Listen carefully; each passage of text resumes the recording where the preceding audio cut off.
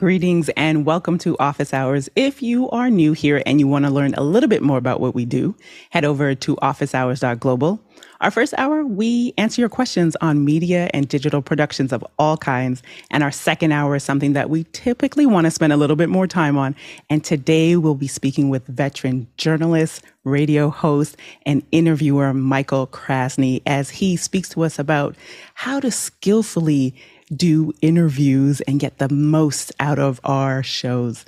Well, speaking of show, Bill, let's get this party started.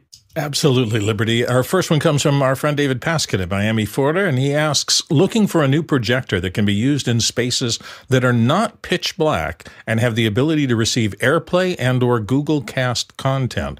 What should I be looking for? Any specific suggestions? Alex?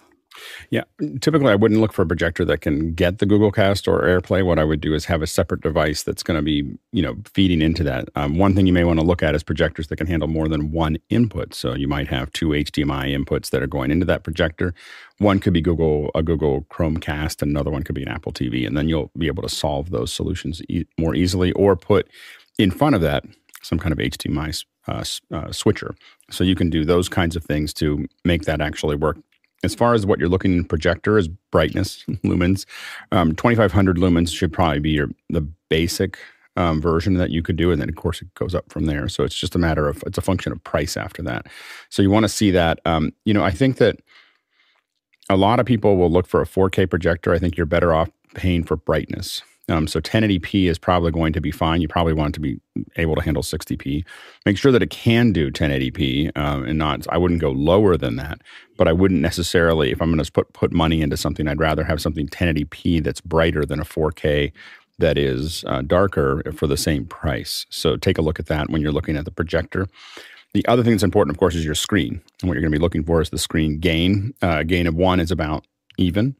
As it goes lower, it basically deals with how bright that screen is going to be, but also how directional it's going to be. So as that gain goes up, a high gain screen might be as high as 4, but as that gain goes up, it becomes harder to see at different angles. So you got to decide how big is your room and where people are going to be viewing it from. So those are some of the things to think about when you're deciding on a projection. It's the projection and the screen.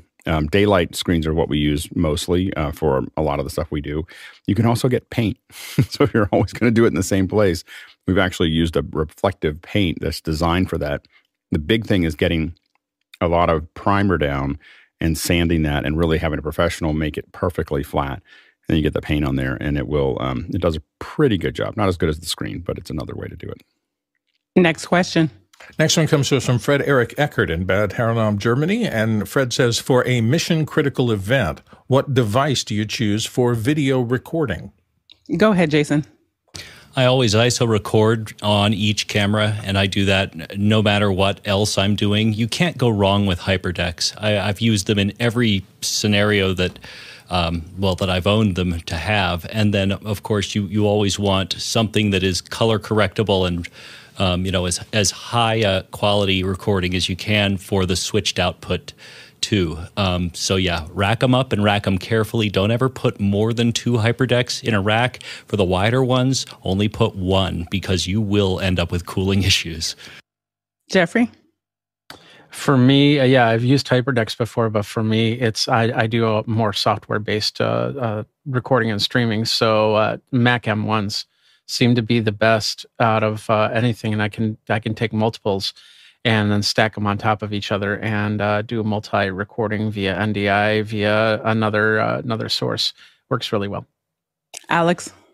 Yeah, probably 90% of our recorders have been with hyperdecks. One of the things to look at is we use some of the older hyperdecks, and one of the reasons for that is they have XLR inputs. So we can basically stack different ISOs up on those XLR inputs. We actually, for those, we have Dante to the Audinate, the little ones that convert Dante to XLR, and we just use a bunch of Ethernet cables that all run and go down the hyperdecks to make that work. The older ones do that. The newer ones, ironically, do not. So the newer hyperdecks do not have an XLR input, so that makes it a little bit harder for us to give them individual audio. So we just end up having to record Dante separately, all the tracks separately, and then we just use those for sync tracks. the thing that, if you have a camera that can record internally, then that's great. A lot of times we have cameras that can't even do that. We do try to make that work. Remember that if you're using, for instance, a Blackmagic Cinema camera, you have to record at 6K or you won't, or you get bars. So you'll get letterboxing. So you do have to be careful of that. And we do, if we're doing it on the camera, try to record in RAW as opposed to some other format as we go through that. For things that we think we're going to color correct, things that are high quality that we think we're going to go back and color correct, we consider Apple ProRes HQ as our minimum that we're going to record at. For corporate and education, a lot of times we do LT. So we drop that down a little bit. It saves us some time to move the files around, and we find that nobody needs more than that generally if we're putting in a relatively good signal on the way in. We also never record in proxy. Proxy is I don't care about my video. So do not ever record in proxy. So it's something you convert to when you have a higher quality version so that you can edit. And I don't know, we used it when we had slower computers, but you should never use proxy. So those are some things to kind of think about as you do it. We typically record the ISOs, and then we record a primary and a backup of program, and often primary and backup of clean. The difference between program and clean is the lower thirds, if you're using a downstream keyer, are not included in the clean. So if you make a mistake, like give someone the wrong tag or the wrong, something or other, or pop it in and pop it back out again, you can go back and fix those later without having to go all the way back to the ISOs. So those are some of the things we think about when we're doing records. Go ahead, Mitchell. I do mostly corporate work. HyperDeck, as everybody has mentioned, is a good go-to device. It's about 99.1% of the time accurate, meaning that sometimes it fails. Don't know why, but I don't totally trust one recorder. I've got two, and believe it or not, I go to my old sound devices, Pix 240, to have a good 1080 rock solid recording. And Chris? A couple weeks ago, I was doing a show, and the company showed up with a stack of, they had 8 full-width hyperdecks stacked right on top of each other. And I just looked at it. I was worried about the heat. Alex, I have a question for you. With the supply chain shortages of the last couple of years, I think a lot of us sort of assumed that Blackmagic took away the XLRs because of the lack of A to D converters. Do you think that is the case? Do you think they'll reverse that in upcoming offerings, or what's your thought on that? I think they definitely took it out because of that. So I think that I think that they weren't going to be able to. I don't have any information, but I think that they wouldn't be able to ship the hyperdecks if they were waiting for the A to D converters, and this was because of the fire. So the ACAM fire that happened in Japan, and so I think that's why they shifted down because it's really painful not to have XLR inputs to be able to give your own, give individual audio to each recorder. I will say that I find that the hyperdecks with SSD, the SSD hyperdecks, the larger ones, are a little bit more stable than the minis. The minis are less stable, the ones on SD cards. It could be the SD cards too, not the, and so on and so forth. The other thing that's really great is that the Blackmagic makes a Thunderbolt to 4 SSD dock, and that dock is super useful on site. So if you record 8 of them and you have 2 of those docks, you just stick them all in and hit move. And now that our drives have gotten so much faster, you can pull an enormous amount of data off very, very fast and drop them onto some kind of RAID. So a lot of times we'll have those docks. Ono now doesn't have as many, but Pixelcore we have these docks, and we would pull them onto a RAID, and it would happen. And the big thing is you just didn't have someone sitting there while you're breaking everything down. You have a self-contained unit. You stick them all in, and you hit move. You drag them all. You just drag everything in, and it just starts recording. And an hour later or half an hour later, everything's on a RAID, and it's been super usue. So do you think I'm sorry. Do you think I'll bring it back? I don't know. Yeah. Do you think they'll bring back XLR? They might. Blackmagic tends not to zigzag that much, so I have a feeling that once they've taken them out, unless a lot of us push really hard, like, we're not buying them because they don't have XLR, the chances of us getting them back are pretty low. Go ahead, Mitchell. I was just going to add to what Alex was suggesting. I like the multi-recorder because in a lot of jobs, we have the client and another client and a friend of a client asking for copies of the job, just a raw footage. So that's a neat way to do it, because you can record as you go, and they don't have to wait for a DIT to do transfers. You just pop those SD cards out and hand them off to the client. And Alex, to wrap. And also, be careful of what you promise clients on site. So a lot of times we charge extra if someone wants us to deliver something on site because it ties up our loadout, or it affects our loadout. And so a lot of times, if you want it in 24 hours or 48 hours or whatever, it's standard operating procedure. But if you want to walk away with all the footage, oftentimes we can charge as much as $2,000 for that. Because it's going to tie up a truck. It's going to it depends on what we're doing, but it's a big deal. And so it's not, you don't want to give that away. People should pay for asking for something that's crazy. And what we do very quickly is H.264 right after the show. So if someone wants that and they ask for it ahead of time, we can hand them an H.264 record, no problem, and we produce that in a variety of different ways. Next question. Andy Kokendorfer from Vieira Flores is up next. How do you prompt for specific dimensions, for example, UHD rasters, on Midjourney? Go ahead, John. I have not seen that specific parameter in the documentation. All I've seen is aspect ratio, dash parameter, 16:9, or there's a series of different aspect ratios. And right now I see 1024 by 1024 as the standard resolution, but I haven't seen any sizing parameter yet. Alex? Yeah, I've seen it go up to 1600, I think, but it not. I think that it's, and I almost always put in 16:9 because that's what I'm looking for. But you're right, John. I have never seen anything that says a specific resolution. You just set up your aspect ratio. So that's --AR and then the aspect space 16:9 is 16:9 or 1:1. It'll automatically give you 1:1 if you don't ask for something. When I'm doing elements that I want to use inside of a presentation, then I leave it at 1:1. Otherwise, it does weird things with the 16:9. But if I'm doing them as thumbnails or something that's going to go back into a video, then I use 16:9. And Courtney. Yeah, I think they pretty much covered it. They list these specific aspect ratios in their -AR, but it will respond to 16:9 or other ratios. 7:4 is the one that gets you kind of closest to HD or 16:9. But I don't think they do resolutions up to 4. It doesn't do 4K resolution. I think it'll only go up to, as Alex said, 1440 with 1440 square, I think, is the highest resolution it'll do.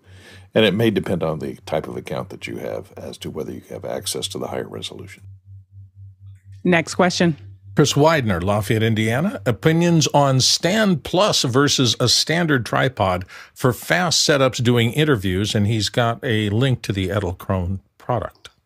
Go ahead, Jeffrey. I like their fast tilt, the little one that you can put on a DSLR and run from there. This one, I'm not a big fan of. I've seen stands like this before. I actually have in my basement. I have a podium that has a flexible like that. A lot of times it's hard to get a position on it. A lot of times you're going to find when you get in your camera shot that stand's going to get in the way. It doesn't go up past a certain point. I don't even think it gets up to eye level for most people, which is always a problem with that. And you want to try and go down low, you're going to have to figure out some space to put it in. The only thing that I think that it has going for it right now is those feet. It seems to have a very stable base, so you could definitely set it up and forget about it. But other than that, I'd use something like this almost anytime, or my monopods, because I don't think this is going to work as well. And Bill? Yeah, the same thing. I agree with almost everything that Jeffrey said. It's a process of how much stability do you need?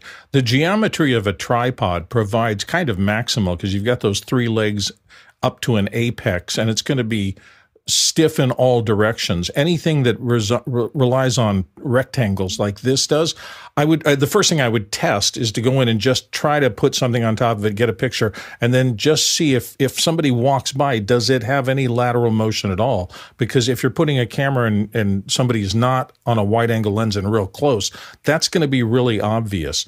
So there are the tests in the real world that we have to do. Edelkrone is a fine company. They've been making products for a long time. They come out of the photographic industry. So I don't dismiss the fact that they can make something fabulous and ship it. But I'm just wondering whether or not it works in the real world as I'd expect something to raise a camera up would. And Alex. I really want to test it. It looks really cool. It's a really cool thing that, it looks like it can do a lot of different things relatively efficiently. At the same price or at a similar price, I'd be really tempted to look, well, you still need a tripod or, legs, but take a look at the Kessler crane pocket jib.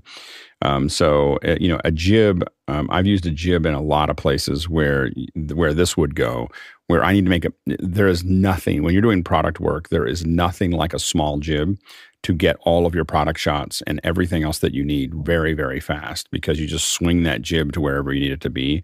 And to the point that was made earlier, you don't have to figure, you can rotate it to wherever it needs to go. You can go overhead, you can go under. And so we've used jibs a lot for that type of thing. But I will say that this one looks really nifty, and we'll see if we can get a hold of one to try it out. And Courtney. Yeah, and taking a look at it, I mean, it looks like it'd be good for positioning a still camera, but I don't know if you wanted to put a camera operator on that and follow somebody around in an interview or something. I don't think it would work. I don't know. Yeah, I don't see how pan is going to work at all. I think it's really designed for a single user. This is for a creator, a creator who is by themselves, getting angles and not necessarily, operating it, but really just looking for, I need to get this shot. I need to get this shot. Yep. Next question. Get you up to good height. Mitch Hill's in from Wilmington, Delaware. There's another microphone mute box out there, the Sennheiser MAS-133 microphone mute and companion MAS-1 button, and he's got links there to both. You know what, Mitchell, did you want to talk about it first before we get into the response? I am always on the lookout for anything that will mute anything else. And what I've tried to look for is something priced between the Rode and the mechanical type mic switches and the more expensive, for example, Studio Technology 204 and 205. This sort of falls in between. You can sort of make your do-it-yourself because it has the electronic switching in the MAS 133 part of it, where you can decide whether it's going to be push to talk or lock or toggle, which is very important because you don't necessarily want to have it where you have your hand on it all the time. And then they have that companion button that lights up and gives you that capacitance switch. The important thing is it's instantaneous and it happens every time. The thing I don't know is whether or not it properly passes power from for the microphone itself. So the question is, are they using a relay in there to make that happen so the phantom power goes all the way through to it or not? Don't know. Okay, go ahead, Alexander. Yeah, it looks like a really cool switch. I can't tell, though, if it's just like a soft button or Mitch, you said it is capacitive for sure? Yeah, it appears it's not mechanical. Okay. And it looks like it takes 12 volts phantom power for the LED light up function, but it's not a cheap solution because by the time you buy the button and then you buy the MAS 133 box, you're looking at probably a couple $100 there at least. But if it is a good quiet button and you like the LED light, it might be worthwhile to you. I'll have to. I've got a Sennheiser rep. I got to reach out to him about this. And Courtney. Yeah, my guess is that since it's got an in and an out on the box and it runs off 48 volt phantom, that there's actives, and because you can program it to be either press the button to, like a cough button, hold it down to mute, or hold it down to activate, or toggle on and toggle off. So it's got 3 different modes, and because it has 3 different modes, it's got to have some type of logic steering in there, which means it's probably an electronic switch, not a relay. And so there's some type of voltage control amplifier in there, and it will probably pass. I assume it will pass, since you're plugging it into 48 volt phantom source to power it. It'll probably pass that 48 volts on to the microphone as well, which is the tricky thing when you want to mute a phantom powered microphone with a mechanical switch. It'll usually cause a pop, so you have to do it electronically. And Alex. Yeah, and I think the button that we were looking at is just the controller, and then there's the other assembly. And the other assembly, I think, is going to pass that 48 volt, and it's going to send the 12 volts up to the button to make that work. So you're going to be able to, the assembly sits, it looks like it's designed to basically sit underneath a table. So you usually mount it underneath the table to manage the mic, or you run it through. It's not really a tabletop kind of solution. And then the button would simply have a simple wire to that was accessible. So I do think it's definitely electronic. It's programmable. So it looks really good. And while it's not as inexpensive as mechanical ones, I think that the quality. I mean, again, what I will say is whether you're getting a mechanical one, like there's a variety of them that are Whirlwind and many others that are there that are good. Not having a mic switch is really excruciating. I did Mac break last week without a mic switch, and it was just so painful. So anyway, I definitely recommend getting something if you're going to be on a show a lot. Even when I'm in meetings, it's just nice to be able to sit there and just tap out, move things around a little bit, and then tap back in again. It's a lot less distracting than using the Zoom mute. So next question. Mitchell Hill, Wilmington, Delaware. What E-mount lenses are best suited to my Sony FX3 camera autofocus? I hear only negative with Sony is the amount of ghosting. Do Canon, Sigma, and others come close? Go ahead, Brett. Well, that's a full frame camera. And if you're looking for a zoom lens, probably my favorite lens for Sony is the Sigma 24-70 f2.8. I haven't noticed any ghosting on it. It's my go-to lens, and it's a good $1,000 less than the comparable G Master. So that's the direction I would send you for sure. And Mitchell? Yeah, the G Masters are hyper expensive, but you'd think that having a Sony lens on a Sony camera would be the best combination, and I don't believe that. I think that the best combination is one that helps my wallet. So, going to a Sigma or to a comparable Canon or something else that could be attached to that E-mount, I'm just wondering how much of that magic that Sony does with the autofocus happen in the lens or in the camera, or a combination of the two. And Alex? Yeah, if I was going to spend money on a FX3, I'd probably keep on spending money on the lenses. So this is one of those things that the Fenwick cry once, cry once, buy once, buy once, cry once, is that when you buy something in between, you're going to find that at some point you're going to wish you had the other ones. So the one that I'm using right now is a G Master. It is expensive, and I'll probably buy a couple more very slowly because I can't afford to buy them quickly. But I would probably rather rent them than to buy less expensive ones. I think you are going to find that the autofocus is snappier on the G series than it is on a third-party lens. And Mitchell? What are you using, a 50 G 35. Master? 35. Yeah. It seems to be the magic distance to be able to do a web. This one's a little bit further away. I mean, so now again, I would probably use a 50 if I was using an FX3 because you're full frame, right? I'm on a FX30, which is a Super 35s on a 35, which is giving me something close to 50.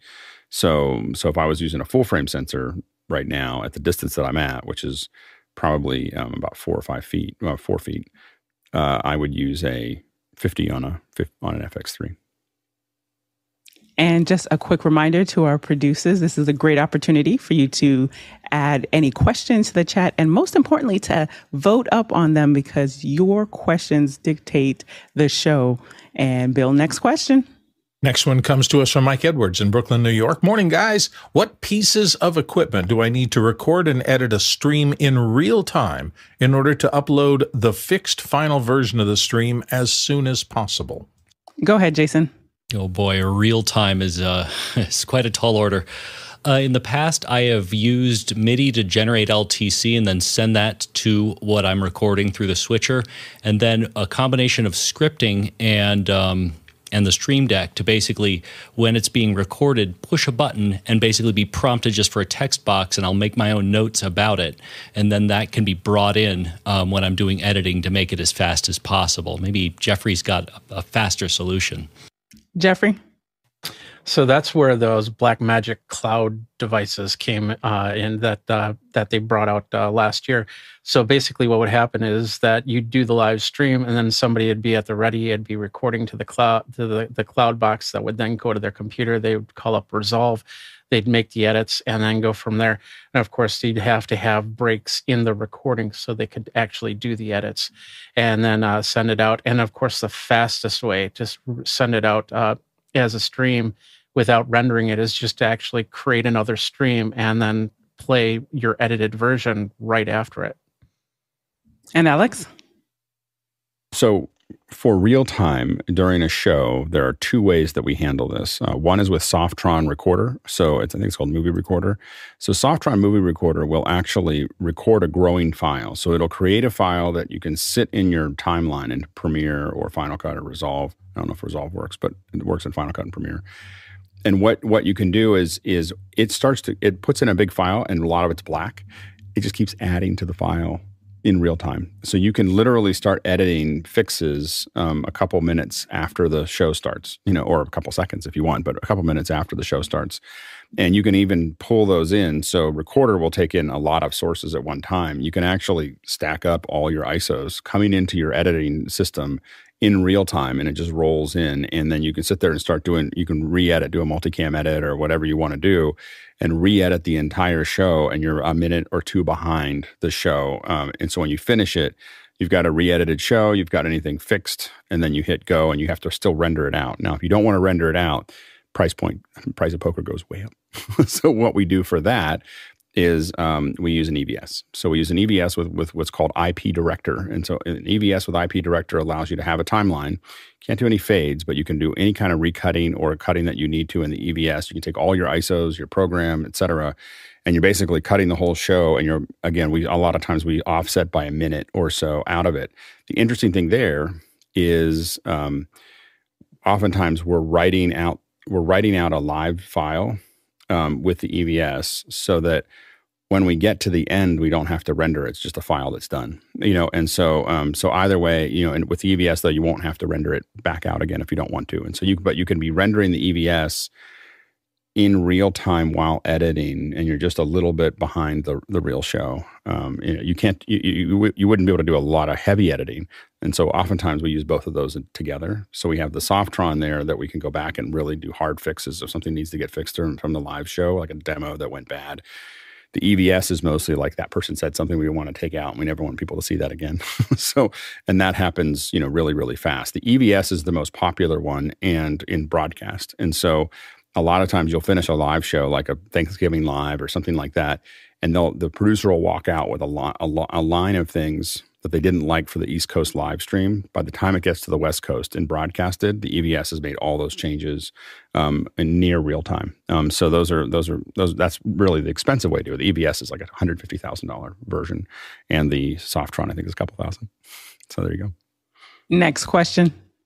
Next one comes to us from Chris Widener in Lafayette, Indiana. And Chris says, anyone tried the Ulanzi LS26 low-profile microphone arm 2991? Ulanzi is usually okay quality, he notes. Go ahead, Alexander. Yeah, Chris is right that Ulanzi does make pretty decent, affordable products, really similar to Newer in that respect. I have not tried this particular arm, but I did look at it a couple of months ago, and it looks like it's decent. It looks like it's made out of aluminum. I would say that for about $25, $30 more, the Elgato seems to, those are the ones that I've kind of standardized for low profile.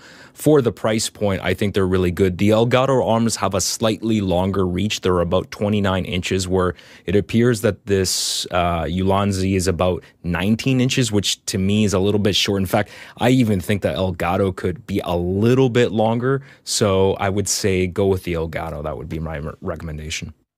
Mitchell? I love the idea of using low-profile mic arms because it gets the mic down and out of your face instead of having a mic be part of your presentation. And any of these upper ones where you've got a big mic hanging there in front of you, I know that's a style, and maybe that's the style for the future, but having your mic out of the shot is what appeals to me, and you need a low profile to be able to do that. And Courtney? Nah, you don't need a low profile necessarily. I'm using a scissor type microphone stand right now that's holding up this mic, and it is underneath. One strange thing I noticed about this, because it's just two horizontally pivoting arms, it doesn't seem to be any way to adjust up and down any if it's not at the right height and you want to bring it up 2 inches. I'm not sure if this can accommodate that. It'll swing it in and swing it out, but at one horizontal level. And if that horizontal level of your desk versus your mouth is not the correct distance for the height of the microphone, you might have a problem. The other thing is these tend to transmit a lot of vibration along that arm, because there's no dampening in any way, because it doesn't have any scissor or adjustment up and down. So I'd make sure that you have a good shock mount on the microphone that's mounted on the end of the arm, so it will absorb those thumps and bumps of you touching your desk and putting your coffee cup down. And Jeffrey. Yeah, I was going to say the exact same thing. The thing with the Elgato arm, and I use a company called Vivo, V-I-V-O. They have an undersling arm. Those are pneumatic arms, so will raise and they'll position to where you need it to be. So your microphone is at your mouth. For something like a desktop mount or a desktop microphone that you'd probably want to have off to the side, this would probably be perfect for that. But once again, as Courtney also said, you got to watch out for the vibrations of the table. If you bang the table a lot, then you want to take that arm and get it off the table somehow. And I'm not exactly sure if it's got a alternative to that table clamp on the bottom of the Ulanzi. So that could be a stopper right there. Next question. Next one comes from Vincent Alvarez in Bellingham, Washington. And Vincent says, I need a recommendation for monitor arms to hold 27 to 32-inch screens for an L-shaped standing desk. Is there any special function I should be looking for? Jason? Oh boy, you cannot go wrong with Ergotron for this one. The special function that I would think about is that if you want the two monitors to actually be level and not ever so slightly off, because that will happen and it will drive you nuts, be sure that you get the side-by-side adapter, and be sure also, if you're going to mount it in the far corner of that L shape, that you get enough extension to be able to get the monitors where you expect them to be. And Alex? Yeah, Ergotrons are great and very high quality. Monitor Motion also make really good ones. They're better than Ergotron, but more expensive. so they are, at least those are the ones we've had in the past that we've used a lot. I've bought, 50 of them. So they're really, really nice.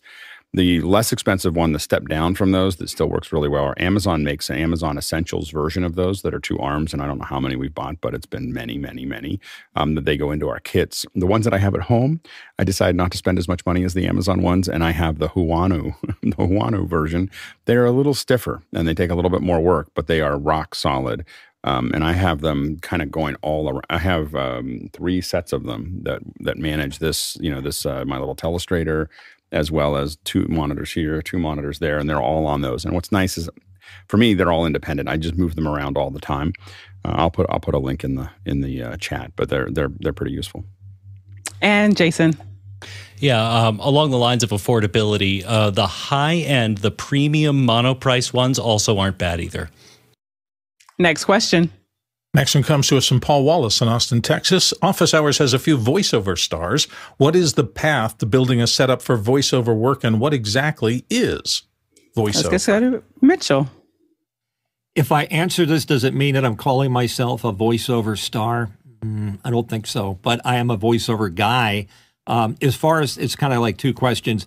As far as equipment goes, you need a good mic that's matched to your voice and your style.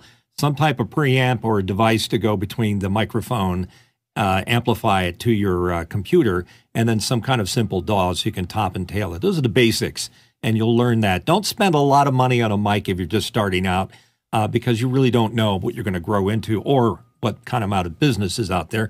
And speaking of that business, voiceover means when you put your voice over something. It could be over music. It could be over a pocket fisherman. It could be over a car dealership spot. It could be over for your telephone answering machine.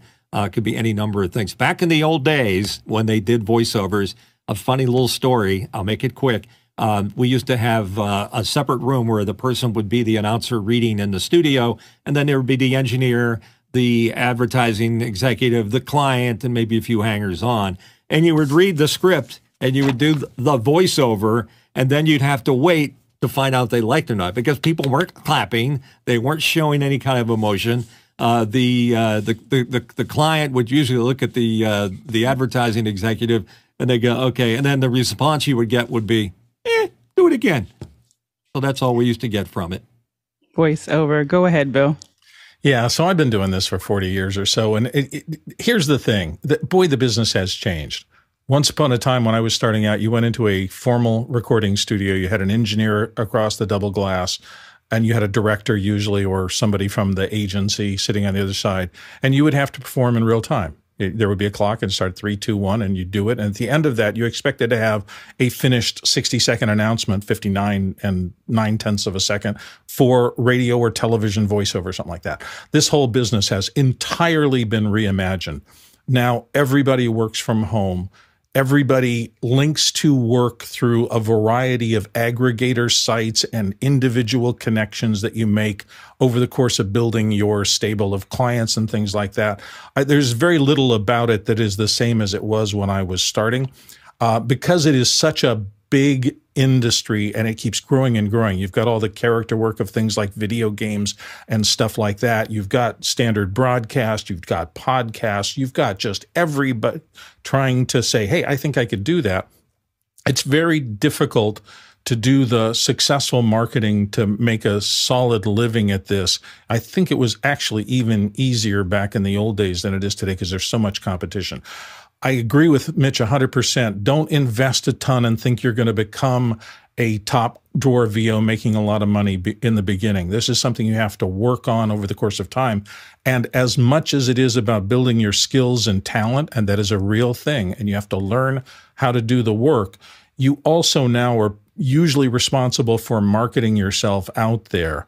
And the competition is substantially fiercer than it used to be, because everybody with a Shure microphone in their bedroom is now part of your competition body, and it didn't used to be like that. So tough gig, but boy, if you truly love it and you get good at it and you build a reputation, it's a lovely thing to be able to do.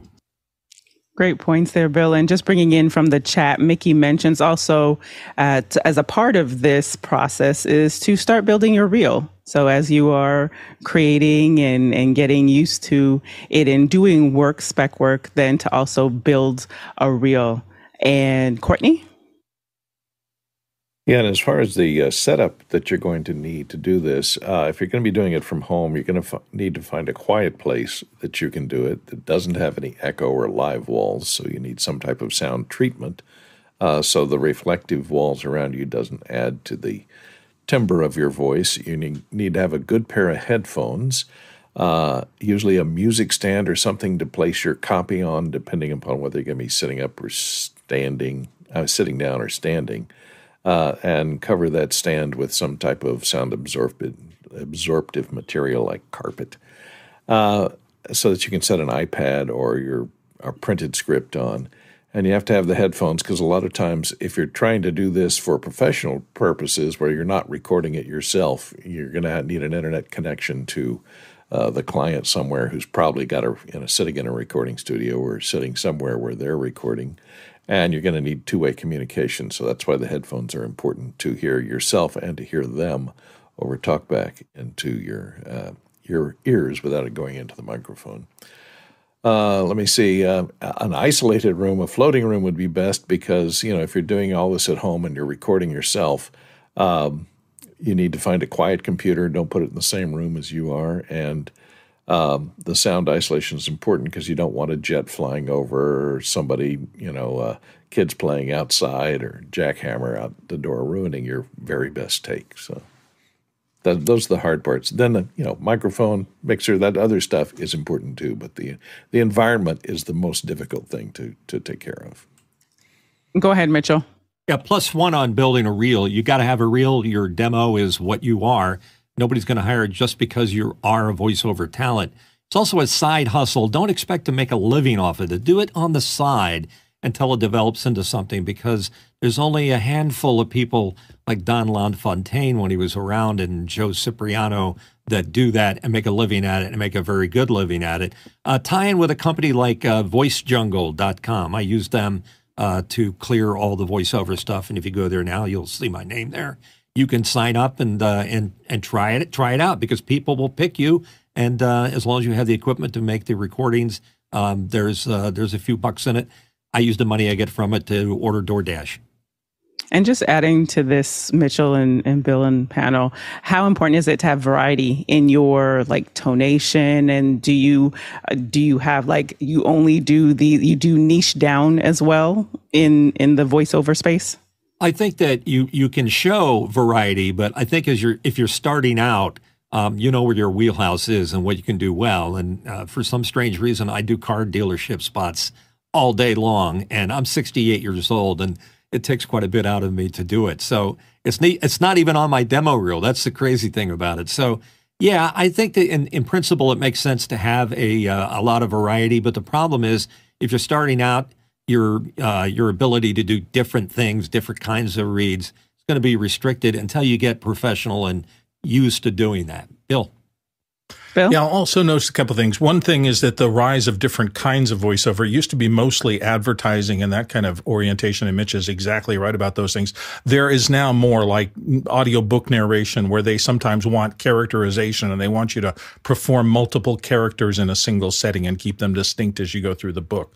The other thing I wanted to mention is, don't forget, this is another area where AI is making a gigantic impact. We are on the verge of AI being able to synthesize voices and things like that. So in terms of the long term, I think part of what's happening with the Writers Guild strike in Hollywood right now is about the use of recorded material from writers and performers into computerized digitization systems so that producers can then reuse pieces of that. It's a big sticking point in these negotiations. It just means that the whole industry is in another inflection point, and it's going to affect how people earn with these kind of things in the future. Just a note.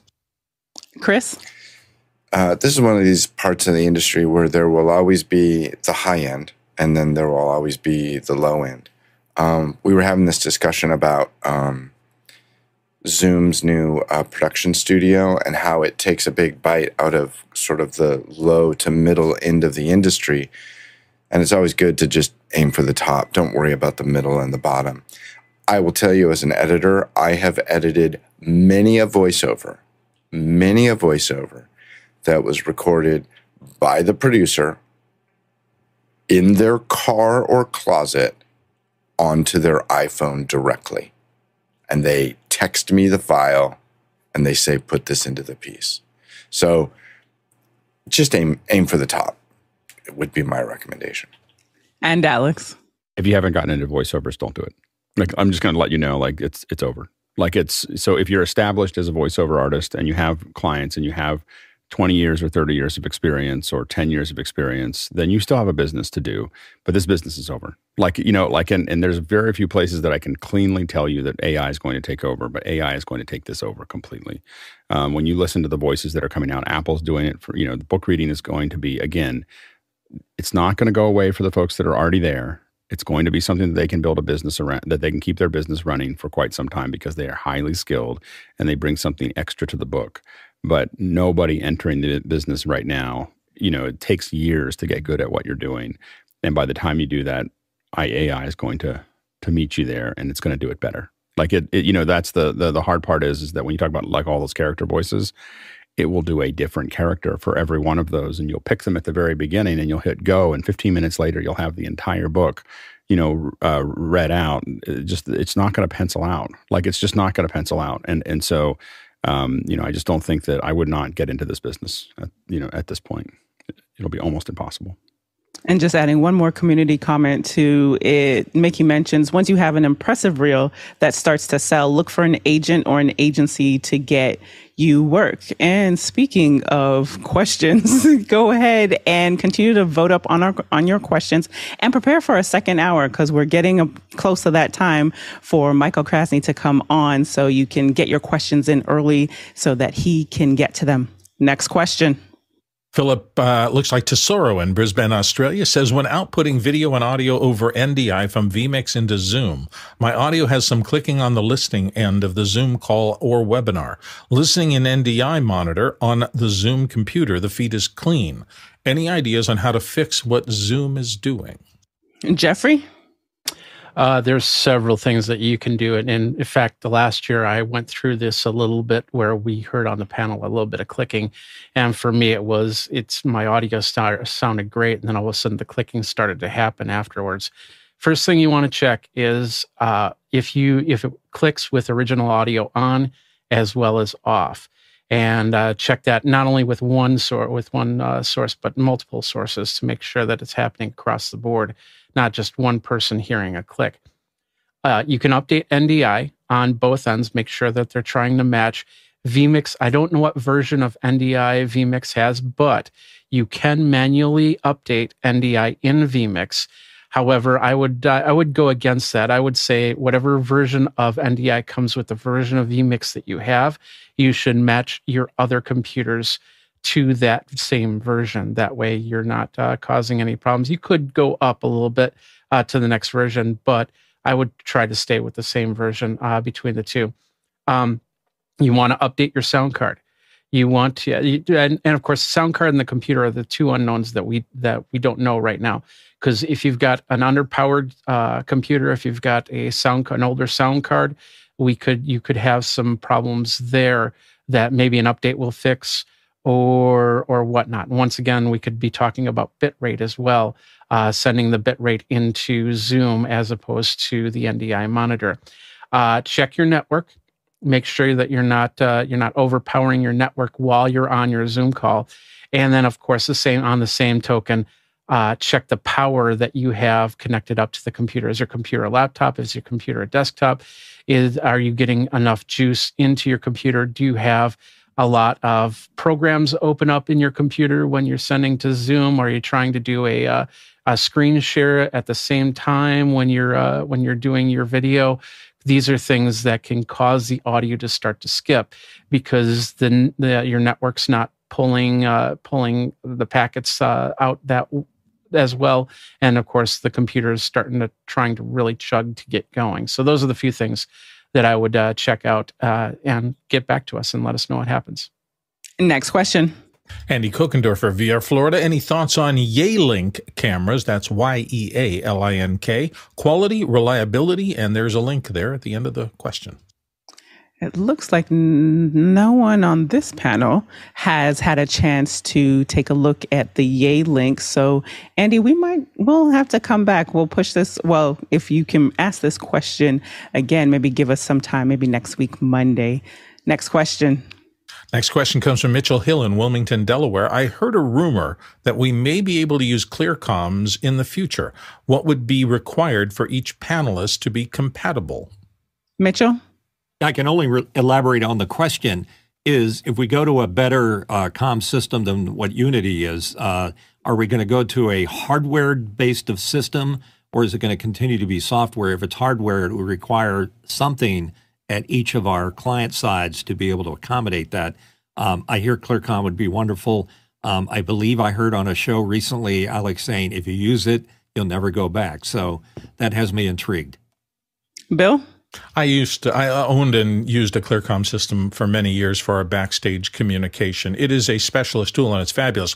I believe they have a web interface now. So my suspicion is that there will be an app or something like that that links into the ClearComm system. Now, it will not be quite as perfect. And the reason I use that word is that a good ClearComm system, well set up, you can literally whisper at the tiniest level, and everybody on the system completely hears every part of your whisper. It is a noise-free, highly stable backstage communication system, and I've had to use those in circumstances where you're in a very quiet production environment, like maybe somebody's speaking on stage and everybody is completely quiet listening to everything the CEO has to say, and you need to be directing over on the side. So everything you do in terms of directing has to be in the quietest of whispers, and the system still works under those kind of circumstances. So we'll see what happens. But my suspicion is that there will be a mobile app or something like that that will allow those of us who don't want to invest in ClearComm hardware at our desk to still participate. We'll see. And just a quick correction, Andy, I meant you can ask that question tomorrow. I didn't want you to wait a week to see if you can get an answer. Next question. Sure. Roscoe Jones is in next from Madison, Indiana. Speaking of mic table vibrations, what substance would you put under a desk to minimize or absorb any vibrations? Would padded carpeting be enough? Jeffrey? I actually learned this 2 weeks ago on Office Hours, as somebody else suggested it, that neoprene works pretty well on vibration. And this is if the vibrations are coming off the desk. If you have something like the underslung arm that's already on the desk, that's a different story. But any vibrations from the floor, anything like that, neoprene works. But the other thing that I like to do is I like to put my desks on wheels. You get a good 1-inch wheel with rubber sides on it and spokes. That becomes its own little shock absorber right there. And then, of course, the best part about that is you can wheel the desk out and wheel it back in so you can clean underneath or get to the cables or whatever. Mitchell? I like Jeffrey's suggestion of neoprene. Didn't think of that, but some manufacturers use that. It has a density that helps to pick up those vibrations. This is a mechanical problem. It's not a sound problem. And mechanical vibrations generally end up becoming sound if they're in a wall or on a tabletop or other things like that. It transfers that mechanical sound, that mechanical motion or vibration into something which then turns into sound. So I think mass, anything with mass, like a stone or a slab of marble or something else would work well. Or in my case, I have a very solidly built table that has a clamped microphone and a gator boom on it, and I can hit it pretty hard, and you're not seeing the camera move or much of the microphone pick up that sound other than the actual sound itself. So mass is the ticket. And Courtney.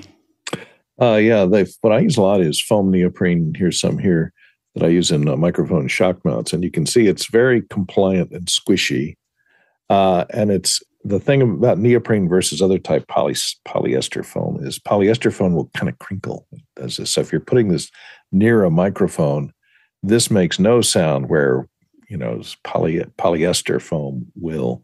So foam, rubber, neoprene, and you can get it as weather stripping. One of the cheapest places to get it is get 2-inch wide weather stripping, and it'll have an adhesive back on one side of it that works very good to stick it down to something. And you don't want to put it under the table or under your desk. You want to put it between the desk and whatever you're going to be pounding on the desk, like below your keyboard or something, prevent the vibrations from getting into the desk and then being transmitted to everything else on the desk, or put it under your microphone stand to prevent the desk vibrations from getting up through the microphone stand into the microphone itself. And I use this little piece on my boom arm across, I stick it in between the scissor arm and the springs to dampen the springs, and it will dampen the vibrations that are going back and forth in the springs that make it sound like this because I pull this out.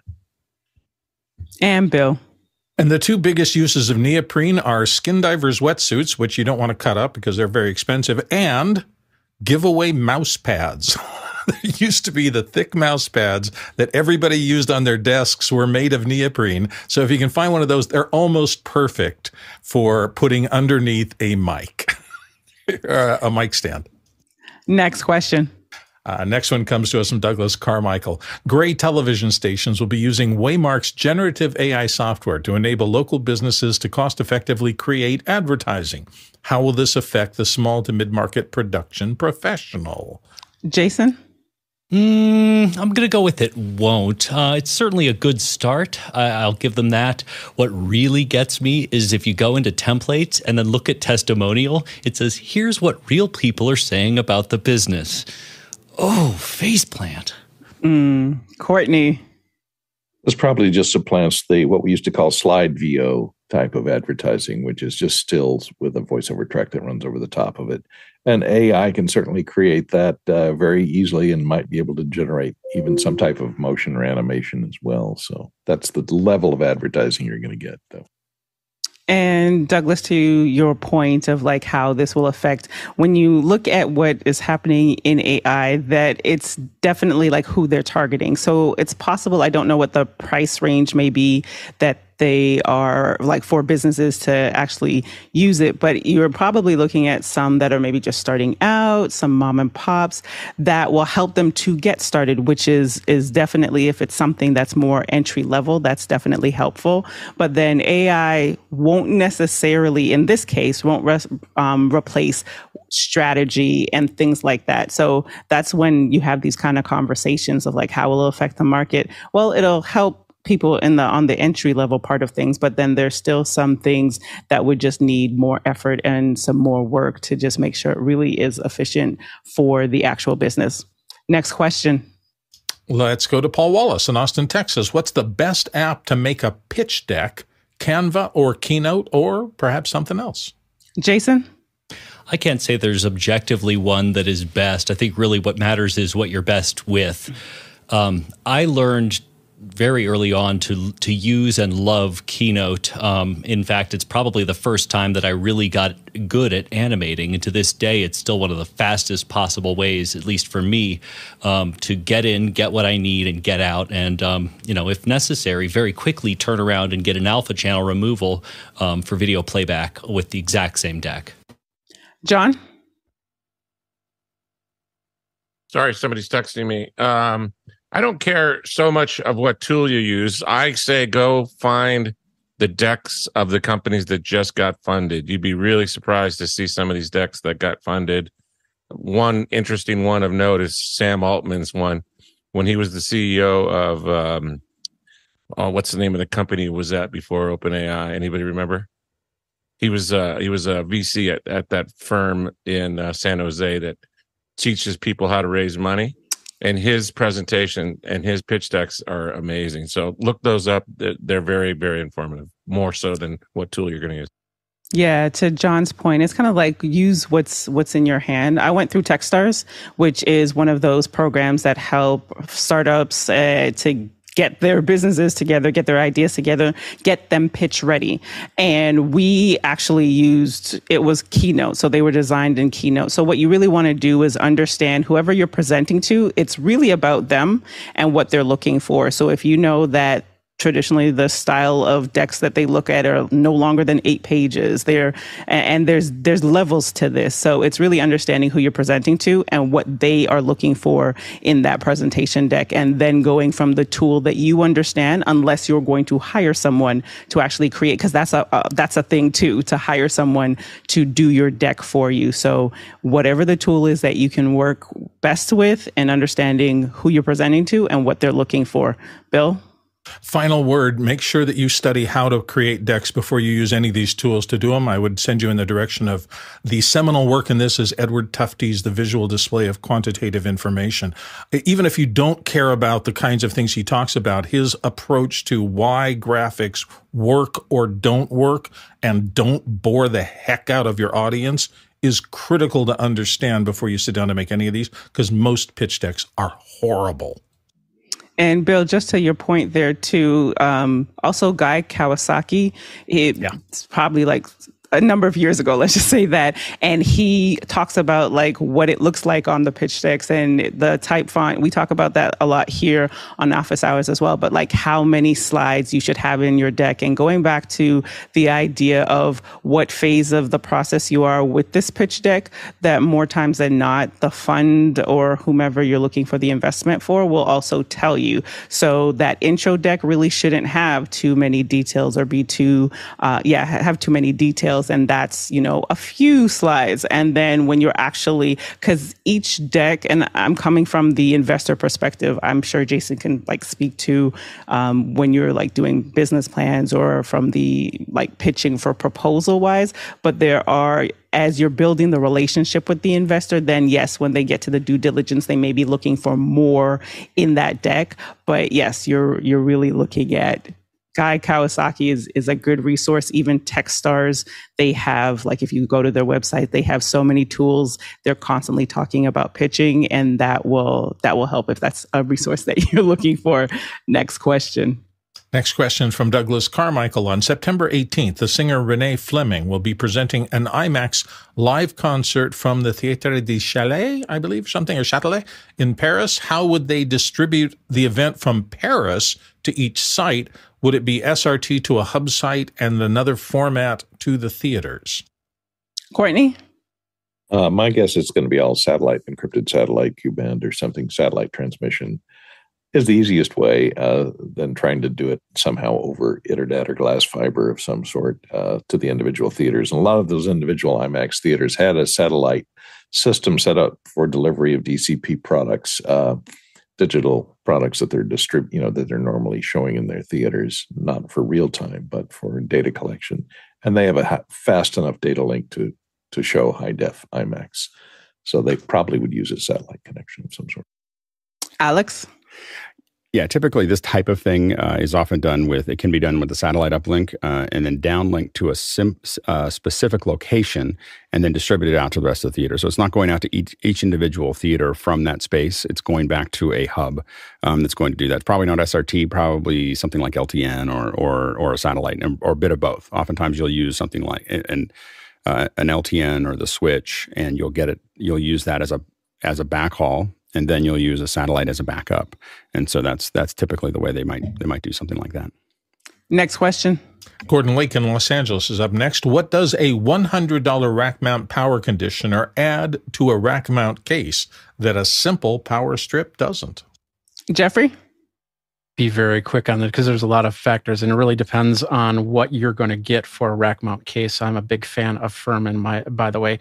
The Joules is the big thing. You can get more protection off of a rack mount because there's more space inside there. They can separate the plugs a little bit better, and of course, there's going to be a lot less electrical fields on there. You do lose a 1U usually in a rack mount, or a 2U depending on which one you have, but it does give you a cleaner look. And but the other on the other end, having that loose plug outlet means that you can move things around if you need to find it, stretch out to another device. And one more thing, very, very important: do not plug in a strip to a strip to a strip. That causes more problems than anything. And if your Furman or your strips are over 5 years old, you should just straight up replace them. All right, we are now jumping into our second hour, and we're jumping into our second hour, and our guest for our second hour is Michael Krasny. And I spent years listening to Michael's show, Forum, on KQED. He spent 28 years interviewing thousands of stars, politicians, and thinkers. And I spent a lot of time driving and listening to that morning drive of Forum. And we actually met during COVID.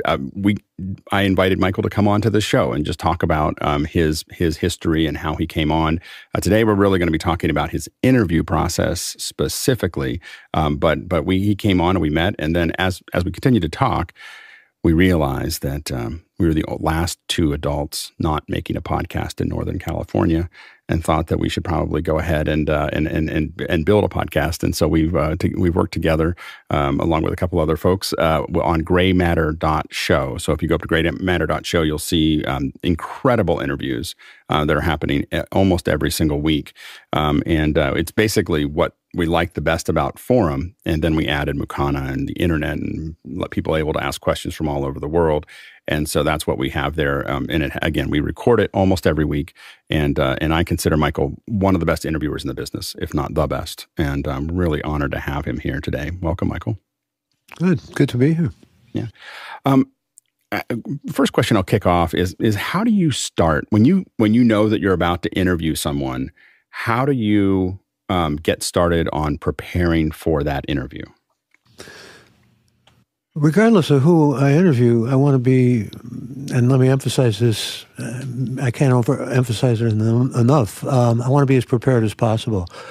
So, because I do in-depth interviews and I do content-related interviews, so I want to learn as much about whomever I'm interviewing, read as much about that person, read whatever that person has in print or whatever text is related to that person. If it's a novelist, I'll read the novel, actually.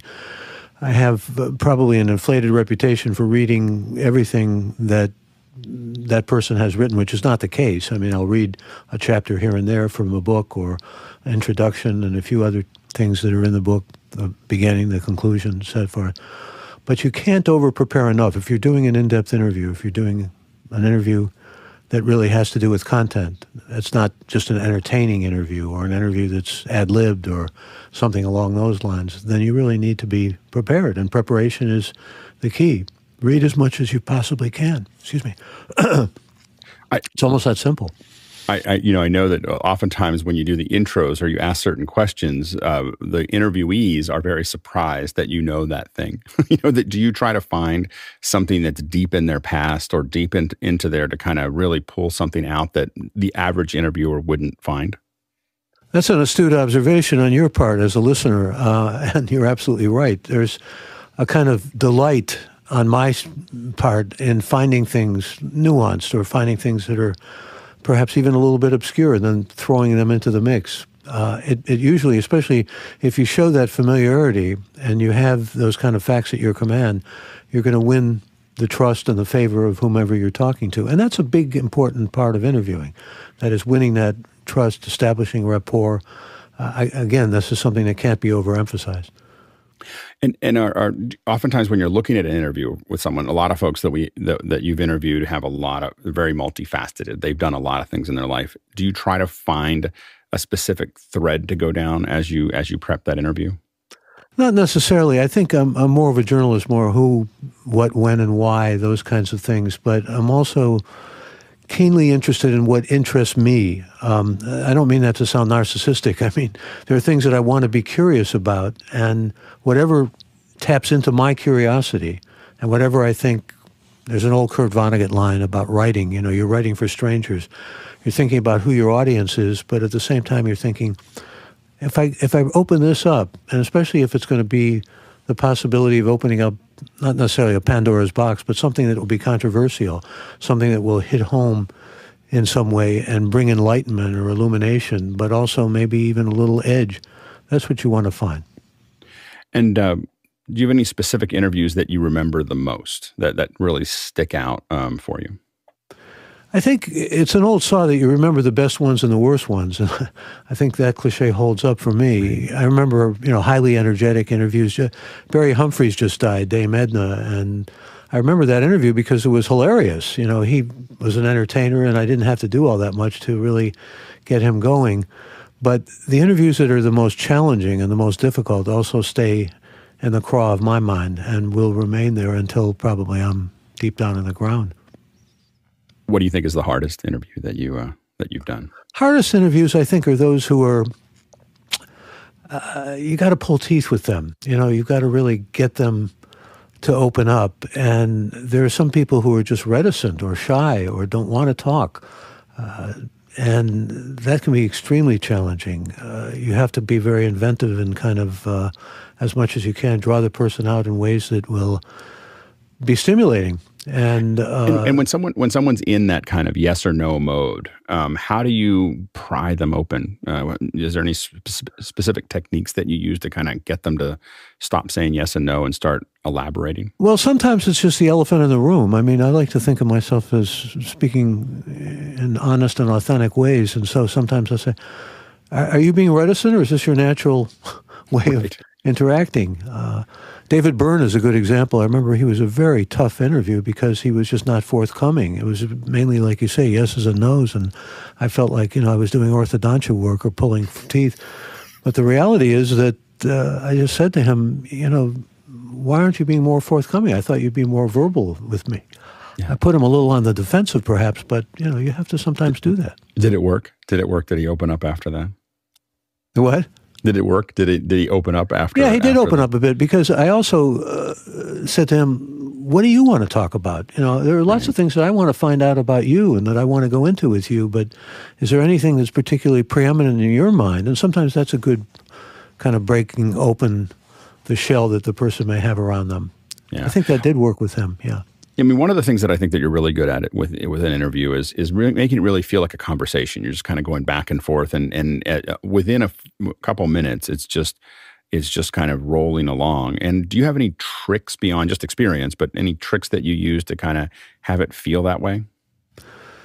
I don't know if I call them tricks, but there is something about just bringing in some levity now and then, especially early on, to make it seem like it's more conversational. Humor can be a real particularly useful instrument in any kind of an interview, for lack of a better word. I almost said something other than instrument, but instrument sounds a little bit medical to me. I think, making the person at ease is part of that, making the conversation feel like it is part of rapport rather than digging deep. If you want to do that, you take on a different kind of tempo, you take on a different mode, and it's more relaxed, because conversation is more relaxed. Interview is kind of an art and a craft, really, but conversation can be both of those and even more. It's usually much more comfortable. So make the person comfortable and talk about things that are sometimes surprising. You got someone who's there. I've talked to nuclear physicists, and suddenly I'd say something like, were you kind of a nerd in high school? Was that what really how you characterize yourself? I mean, something that's just not predictable, but say it in a way that's friendly and say it in a way that's suggests rapport. One of the things you talked about a little bit earlier is curiosity, and how I find that a lot of times when I'm doing some interviews, I just have to be curious. Like and it gets back to what you're interested in, is just how much do you have to just kind of trust yourself to ask the right next question based on just listening to it? Oh, you have to trust yourself, and sometimes it can be perilous because you shouldn't trust yourself on all occasions. But yeah, if you're really curious about something, it's a wonderful touchstone to the kind of questions you want to ask. I mean, deeply curious, ideally deeply curious. We've got a couple questions from the panel. Go ahead, Mitch. Mr. Krasny, thanks for joining us. Long-time listener, first-time question. I'm very interested in when you know you have somebody. What I mean by that is when you're conducting an interview, at what point do you know that you've made a connection and you can go where you need to go to get the most of that interview? It's a splendid question and an all-important one in some ways, but it's an intuitive, I don't mean to be evasive by calling it intuitive, but it is a kind of intuitive thing. You know when you've established some kind of rapport. You watch the person's body language, you watch the facial expressions, those kinds of things are often a giveaway. I mean, it's like playing poker in a way. I'm a tournament poker player, and I try to read faces, and to some extent being an interviewer is something very close to that kind of skill. And when you're energetically in a kind of mutual, I call it a dance, I know, for lack of a better metaphor, but it is sort of like a dance, and you're not necessarily the leader, there's a mutuality that's operating there, and you really feel it. You feel the high energy. It's almost like a velocity to a great degree. And you're going at a speed, and you're going at a clip that's about as good as it gets. It's optimal. One of the things that's a little different, I think, is a lot of your work for KQED, I don't think had a video. You didn't see the other person on the other side. And when we're doing Gray Matter .show, that you have someone sitting in front of you. Do you find it easier to do the interview when you can see the person in front of you? I do, because of what I just suggested about reading faces and everything. But I remember Ted Koppel telling me that he doesn't want to see the person he's interviewing. And Terry Gross doesn't see the person that she's interviewing. So I think it's a question of personal preference or professional preference. For me, I do like to see the person I'm interviewing. But one of the great things about radio is it is a theater of the mind, and you can create whatever you want in terms of that person's expressions just through hearing the voice and hearing what the voice is essentially presenting to you, because it's a presentation. Absolutely. Harshid, you have a question? Yes, pleasure to have you here, Mr. Krasny. I wanted to ask you, so I remember people like Nipin Mehta and Astronomer that was on Gray Matter, and some of these folks that are in their expertise, but with this new process of a digital first event where, we have producers or we have people asking their opinions or questions, and then you have your own interviewing style and skills, what do you feel is the difference maker for a digital first type of atmosphere? Alex kind of shined on it with his previous question to you, but how do you feel that it's changed, or with Gray Matter itself, who sticks out to you as far as all of these interviews you've done so far for Gray Matter? I want to get at the heart of your question. I think, when you bring in the digital, for example, you're asking to what extent that really plays its way into the work that I do, or the work that I am given to on Gray Matter. Let me ask you to, I'll be an interviewer for you for a moment here. Let me ask you to just flesh that out a little bit. What are you after here? What are you looking for? Well, I'm trying to understand. What do you want to know? What I want to understand is, you have questions coming in from others, and in the way you speak, how can you mix the two? I use a screen reader myself, so I have something talking in my ear all the time. But then when you want to say something clear and concise, how do you improve that skill? Well, you had mentioned before producers, and they do, certainly play a role in the work that I do. It certainly played a very significant role in the work I did on radio, or when I'm doing a live interview on stage. It's all part of what you take in, what you absorb, sort of by osmosis. But I'm at least trying to move the person and move the conversation or the interview itself in ways that will be enlightening. That's the primary purpose of what you're doing, and you have to put that ahead of almost everything. It's got to enlighten, and it has to be energetic, and it has to be moving forward all the time. To some extent, it's like chess pieces. You're moving them forward and whatnot. Or I used to make the analogy of being like a pitcher you're mixing up your pitches somewhat, but at the same time, you want to throw the best pitches you can, keeping in mind the fact that you want that person to do well. Just as it's not only you that's doing well, maybe even more so, it's the person you're talking to that's doing well. You want to draw that person out as much as you can. Alexander. Yeah, so one of the things that I've been battling with lately, and I'll give you a very specific example, but when it comes to the interview, once the interview is done, with respect to the editorial process, do you ever feel that it's appropriate to cut a certain segment out of a show to protect the guests that you were interviewing? And in my specific case here, I feel protective of my client's podcast because I produce his show. We just had a comedian on this week who said a couple of things that we both feel that we should probably cut, not only to protect that guest, but I also, for me, because my name is on the show, I feel like my reputation is on the line if this goes south. Well, it shows your sensitivity that you are concerned about that, and certainly that's been the hallmark of Gray Matter, and it's been a wonderful relief for me in some ways.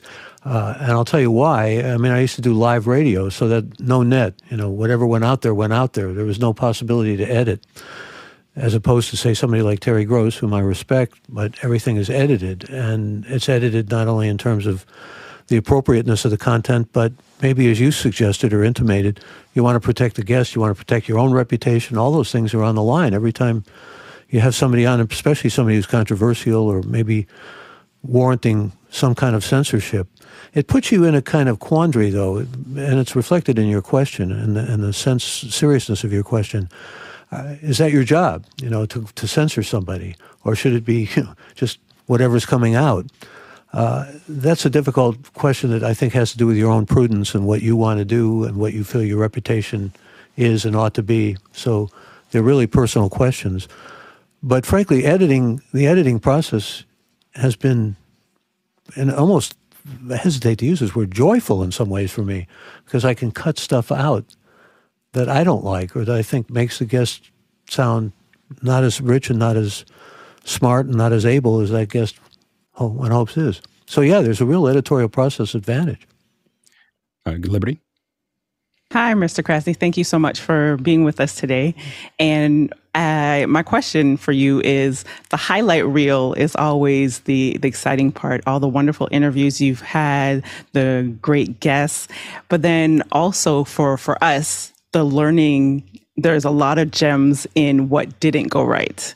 And so my question for you is, when there's an interview that might not be going the way that you want it to how do you reel it in? How do you course correct it? How can we learn from that?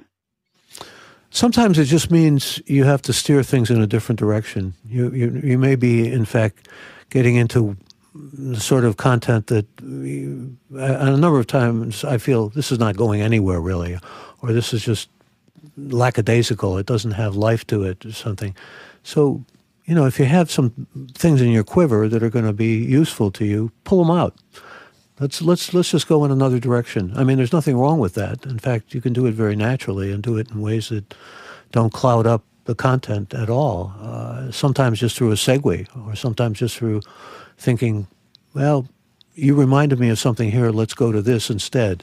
Or let's go back to something that we talked about before. So you're kind of always anticipating, looking for different ways. There are a myriad number of ways you can go with content, especially if you're well prepared. So you want to avail yourself of those, especially when you're running against what I think you've suggested is a kind of obstacle or challenge that doesn't seem to be yielding what you want it to yield. Go, Jeffrey. Thank you for being on. I noticed that there's a lot of you said a lot of kind of big words that a couple of them that I had to really think about as you were talking there, and instead made me wonder what type, because they always say try and stay for blogging, for interviewing, for about a fifth grade level for anybody. But then if you're interviewing a physicist, do you want to go up to that level of a college or beyond, or do you want to bring it down, or do you try and keep it at an even keel? You don't want to get too esoteric. I mean, that can be a danger. I'm really good with physicists because I'm sort of dumb about physics, so I ask a lot of questions that come out of ignorance, even though I try to absorb as much as I can beforehand to give me a lay understanding of the land, so to speak, so that I can ask questions at least that are intelligent or that are revelatory of some kind of meaning, deeper meaning, ideally. But you don't want to get into territory that's too... I mean, I have a PhD in literature, and sometimes I'll realize that I can be talking to someone and sound like the professor that I was for many years, and I don't want to sound that way. You don't want to be too academic or esoteric, and I think there are dangers in that.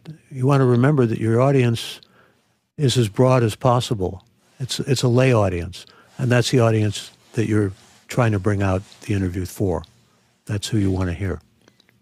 If you feel like you have a hard question you're going to ask, I often, when I have that, I keep it till the end.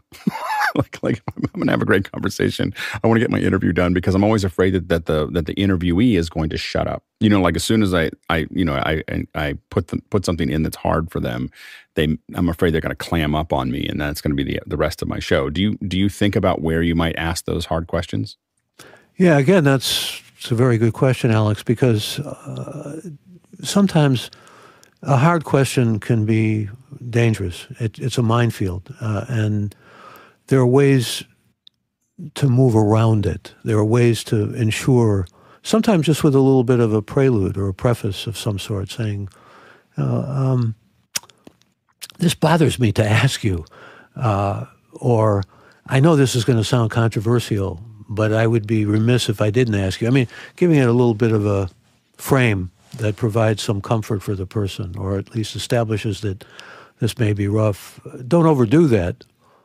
But also, I like the way you say tuck it in. Sometimes you tuck that in and you think, this is a really good moment to bring up that question, because this person has led you along a path where you can go there, almost provided you a way of going there. And so it's not as if you're attacking or you're being too aggressive or something along those lines. We have a ton of questions lining up. So let's go ahead and jump into the first question from our listeners. First one comes from Dave Troutman in Edmonton, Canada, and he says, how do you manage to prevent someone from reading things to you which they have prepared? Is there a way to easily convince them to put down the text? It's also a good question, because I found through many years of interviewing authors of all kinds of books, they come in sometimes almost prepped by the publicist. I'll ask a question and they'll give the information that the publicist feels ought to be out there to sell the book. You have to be really attuned to that in ways that try to ensure that it doesn't happen. And the only way to do that to some extent is to say, look, this isn't what I was getting at, because they'll give you an answer that's almost irrelevant to what you've asked. They just want to get the content in there that will sell the book. So steer it back and bring it back to what you want to find out. And that is often what you almost by necessity have to do. You want to bring it back to something that you're really asking, because there will be people who will have their own agenda and who will try to say things. And sometimes it's not necessarily just selling the book. Sometimes they just go off on a script. I was thinking, now that Robert Kennedy Jr. has declared his candidacy for the President of the United States, pulling many votes away from probably Joe Biden, who is the declared candidate, not only because of his position on vaccines, but also because of the fact that he's a Kennedy. I was remembering, because it was a very memorable interview with him, where he was just holding forth. And I said to him, and that was, again, the elephant in the room, I said, we're not having a conversation here. You're orating. I didn't say it with that kind of aggression, but that was pretty much the direct way I put it to him. And did I want to put him on the spot? Yeah, I did. Because there was no real Q&A. There was no real conversation. It was like he was giving a speech. And this has happened a few times in my career. And then it happened with Art Buchwald, and it also happened with Jonathan Kozol, names which some of you may know. And what happened in each of those instances was they say, oh, sorry, I apologize. And then they go on doing it, just continue to do it. So what you do, you're kind of in a fix with that, and you have to keep trying as best you can, endeavoring to reel it in. Yeah, go ahead, Courtney. Yeah, that's interesting. I wondered, I was going to ask if you, when interviewing politicians, which tend to run down through their talking points, do you ever challenge an interviewee and on something they've said? And does that put you in an adversarial position in the interview? And does it kind of derail the interview if you become a challenger to what they're saying? Again, a very good and important question. You can become adversarial, or you can be perceived as adversarial, which with politicians isn't necessarily a bad thing. In fact, I often draw the line in terms of interviewing where politicians are concerned. They're in a separate category because you want to challenge them. You need to challenge them. I mean, there are too many politicians who are absolutely loaded with BS. And, again, it's their agenda. It's what they want to talk about. You're not necessarily significant in any way to them except as a catalyst to say what they want to say to get votes or to press their agenda or whatever. So you really do have to come across as a different kind of interlocutor, someone who is challenging them, putting them on the spot. And I certainly took great pride in doing that with politicians. I did it a lot, and I think it needs to be done. Next question. Hasma Gajar in Cape Town, South Africa is up with, how do you avoid projecting and or promoting yourself to the audience by citing, this is what I did, and this is what I think, and when I was in Europe, and so forth, instead of retaining the focus on the topic and or your guest? Well, again, it's an excellent question, because there's a lot of, how shall I put it, you can succumb to that very easily. You want to talk about things, and that helps with what Alex brought up about the conversational mode. It makes it just seem better rapport. Well, you did that and I did that, and I had a similar experience, or I had something that was very different than that. It's okay to bring yourself in, I think, and I do it, but there's a line that you ought to be well aware of, a Rubicon of sorts. And you have to be as sensitive to that as you possibly can be. You can step over that line. It's just like I was talking about humor and how important humor can be. You can step over that line, too. There are too many interviewers who think they're comedians. I mean, there are a lot of good interviewers who are comedians, but sometimes you really have to check yourself. And what is that BS detector? What does it tell? That's Hemingway's language. What is it telling you about going too far with talking about yourself, or what is it telling you about trying to be funny when you're not necessarily funny at all? Those are tough things to reckon with. I found them tough to reckon with. I found there was a whole kind of continuum in interviewing, and I've mentioned this in articles that I've written about it, where you can sometimes be. The best way I can describe this is you can bring too much of yourself in, or you can bring not enough of yourself in. There's a difficult kind of navigation there where you have to sort of feel what's right about it. I know that sounds kind of woo-woo, but it is almost a kind of emotional assent that you give to what is correct here, what is right. Am I going too far talking about myself? Or can I bring something in here that's really illuminating about myself? And there are interviewers who completely keep themselves out of it, and there are interviewers who throw themselves in. I think it's a matter of choice to some extent about how you do that mix and the best way that succeeds for you or fails.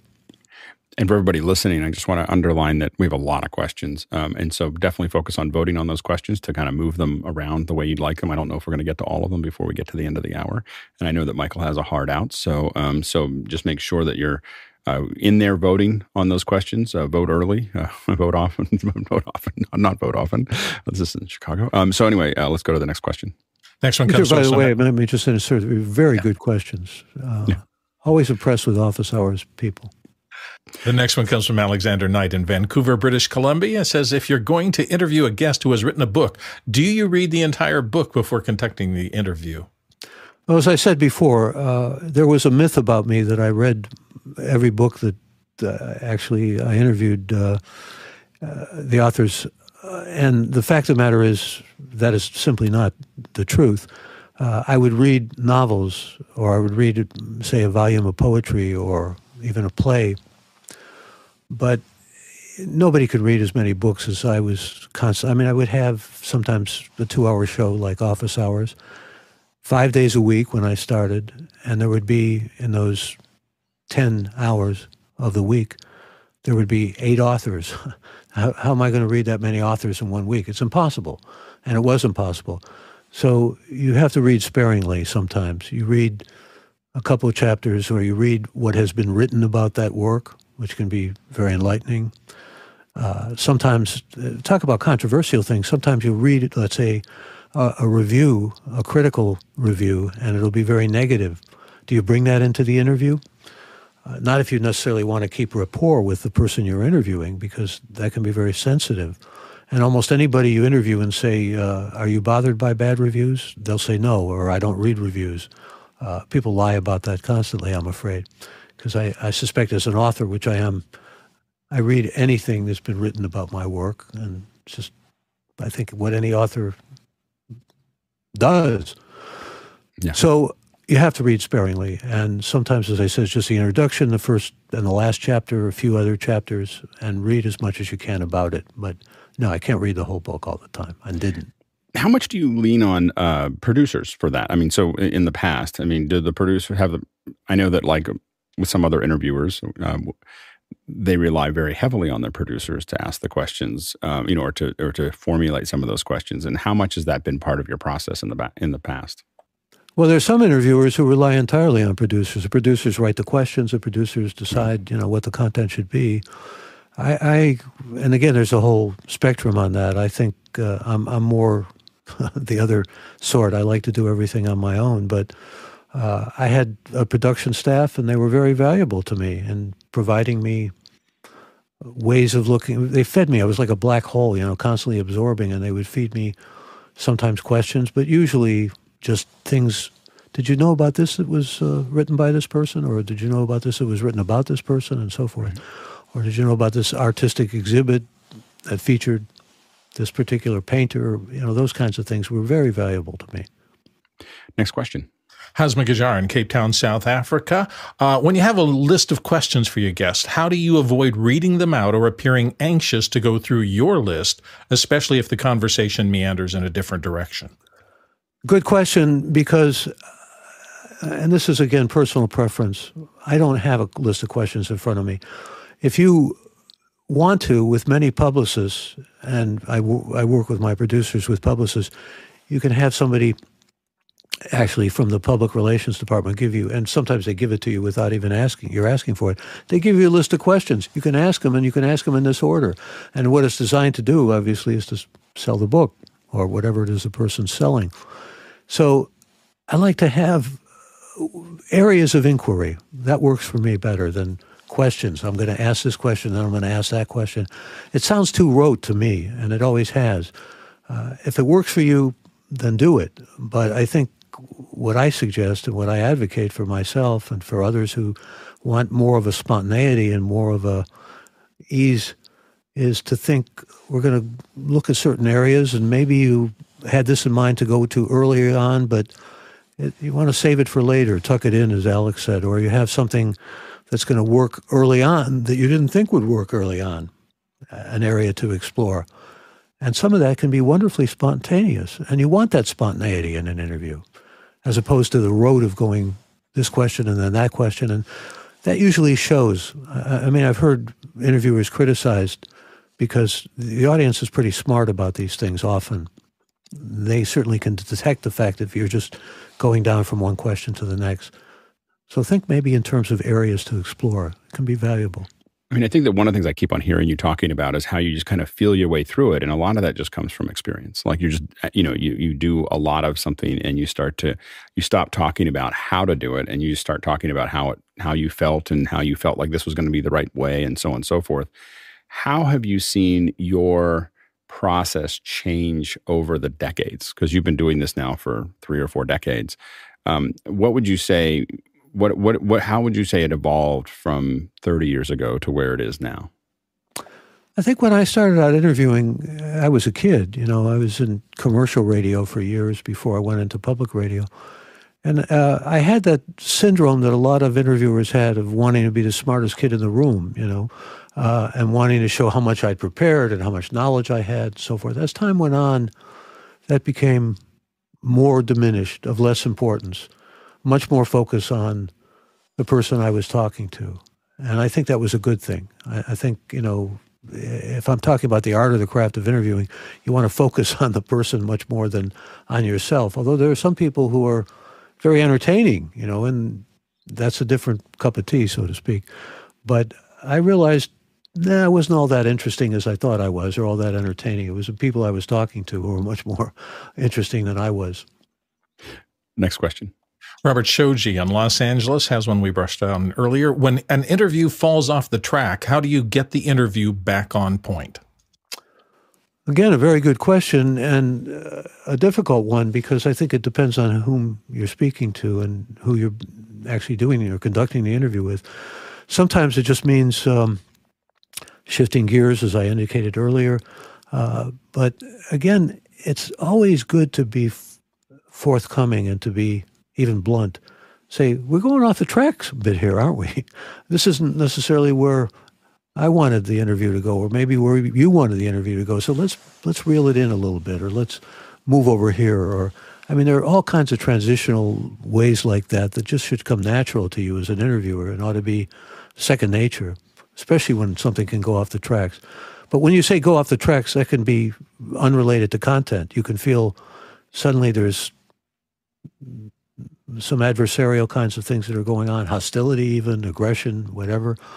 I think those things all have to be handled professionally, as professional as you can possibly be. Next question. Christian Kohler in Somerset, New Jersey. How do you prevent giving too much verbal feedback like, yes, during an interview when still making the interviewee feel that they are heard? Yeah, again, very good question, because I listen to other interviews and I sometimes recoil. I hear so much of that in some people's interviews. Interviews are stylistic. It's your own personal style, your own voice, and you have to find what's most authentic for you. But there are people who are just too agreeable sounding. And especially if you're interviewing somebody like a politician, you don't want to sound agreeable sounding. You don't want to sound like a lackey or a sycophant. So you just keep moving it forward and try to, if that's your impulse, try to get it under control. Because it can sound, listen to your interviewing style. Do you think you use too much of this? Oh, yeah. Okay, great. Or, because that can be, like I say, slavish sounding, ridiculous, absurd. Next question. James Babbitt in San Diego. Do you have any tips for aspiring interviewers who want to improve their interviewing skills and style? Well, I think sometimes it's not necessarily a bad idea to say to somebody who's an acquaintance of yours or even a friend, let me interview you.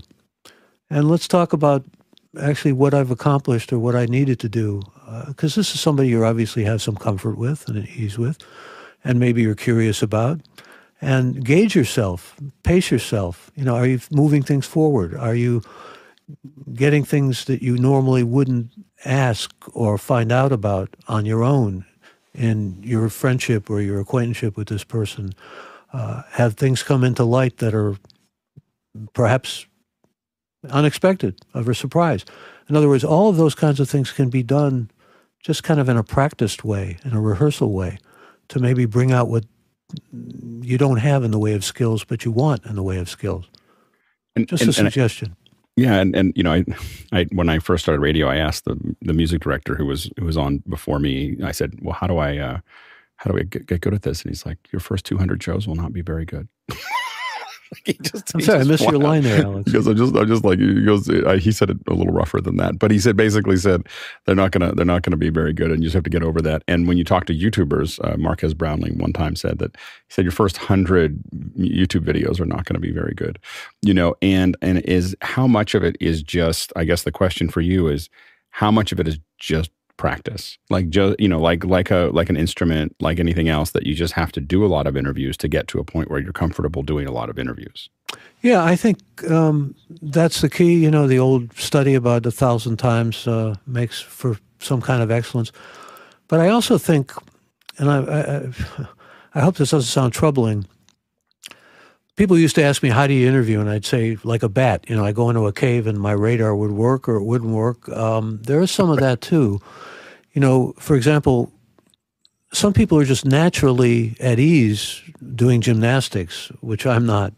Or when I studied martial arts, I was okay at it, but I wasn't as good as I wanted to be, Some things are just, I taught a lot of writing, and I would tell students, sometimes you can get your writing better, but if you think you're going to be, illustrious or a star or whatever, you may be deceiving yourself. In fact, even if you are regarded that way, you may still be deceiving yourself. Sometimes I feel just wanting as an interviewer. I didn't do that as well as I should have. I didn't always be critical of yourself. But when you do it more and more, you do get better. And especially if you get some distance and really evaluate what you're doing and evaluate how you're doing it. And if I listen to some of my early interviews, I just kind of recoil, because practice does not necessarily make perfect, but it makes much better. Next question. Robert Soji in Los Angeles. Earlier in your career, what was the best interviewing advice you received? Boy, again, a very thoughtful question. I think I talked early on in my career with people like Ted Koppel and Dick Cavett, names that are almost forgotten now. And I wanted to interview them, of course, about their career and so forth, but I would also ask them about interviewing. And early on, I would hear things like, you got to be up. You really have to think of yourself as a performer. Both of these names that I just mentioned were TV interviewers and, got their bones, as we used to say, by doing a lot of TV interviews. But they both really kind of focused on the importance of the performance. I mean, life itself can be seen as a performance, but particularly when you're interviewing someone, you're doing it in ways that I realized early on, thanks to that kind of advice, had to do with a performance. I know that sounds a little bit inauthentic, because if you perform, you're being perhaps not as genuine as you ought to be or something along those lines. But it is a performance. When you're interviewing, there's an audience, there's a way of moving the interview and moving it forward that you have to be constantly conscious of. You want to be ideally energetic and alive and filled with vitality and all of those kinds of things.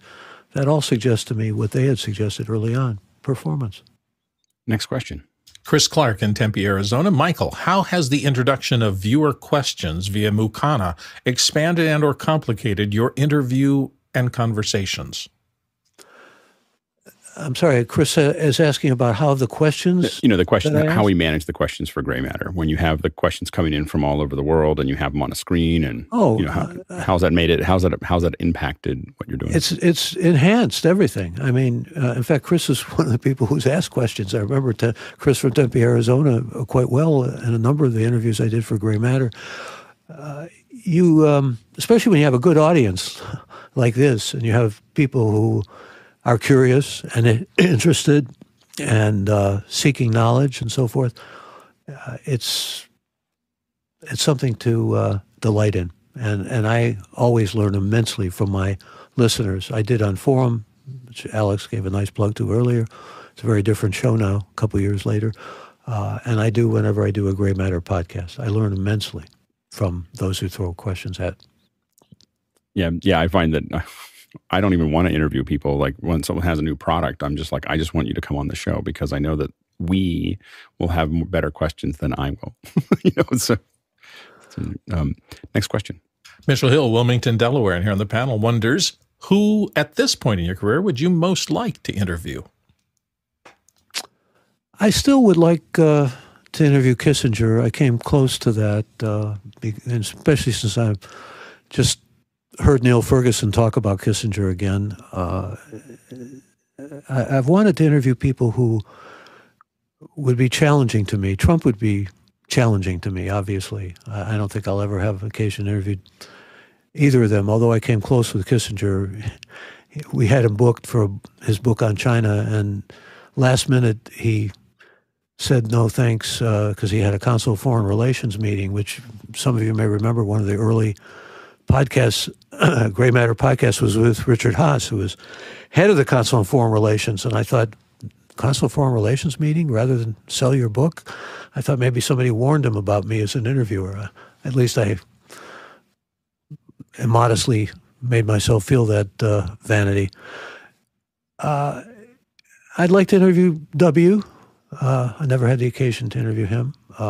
These are just, in terms of domestic politics, but there are so many others. I had the great privilege and pleasure of interviewing international stars and people of international caliber and positions and so forth. And the list is, especially in geopolitics, is endless nearly.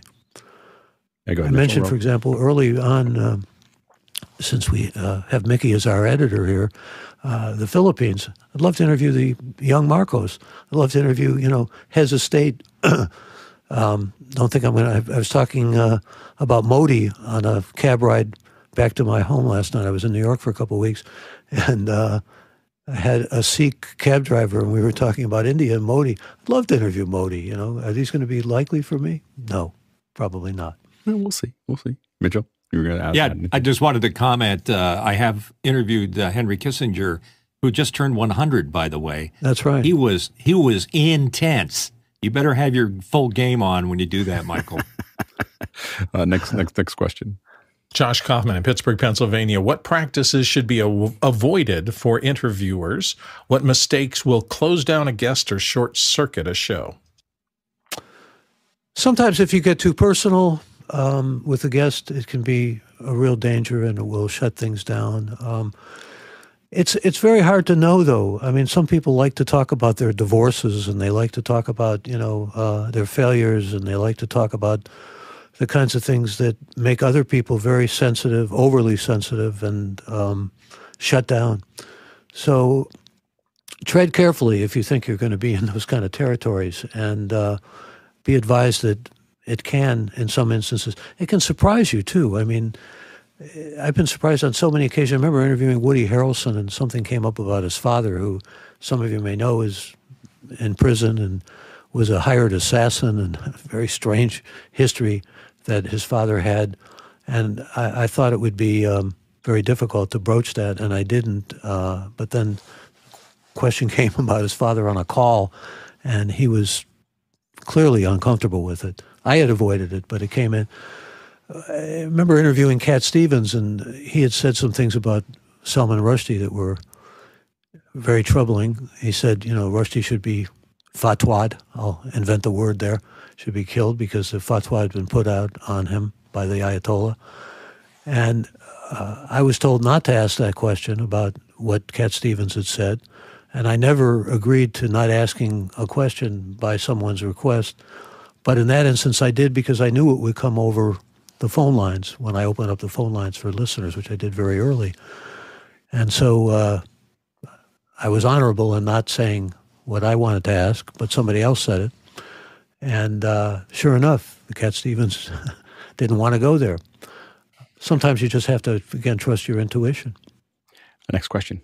Jonas Dottel in Stuttgart, Germany is up next. How, if at all, do you correct someone who says something objectively wrong in an answer?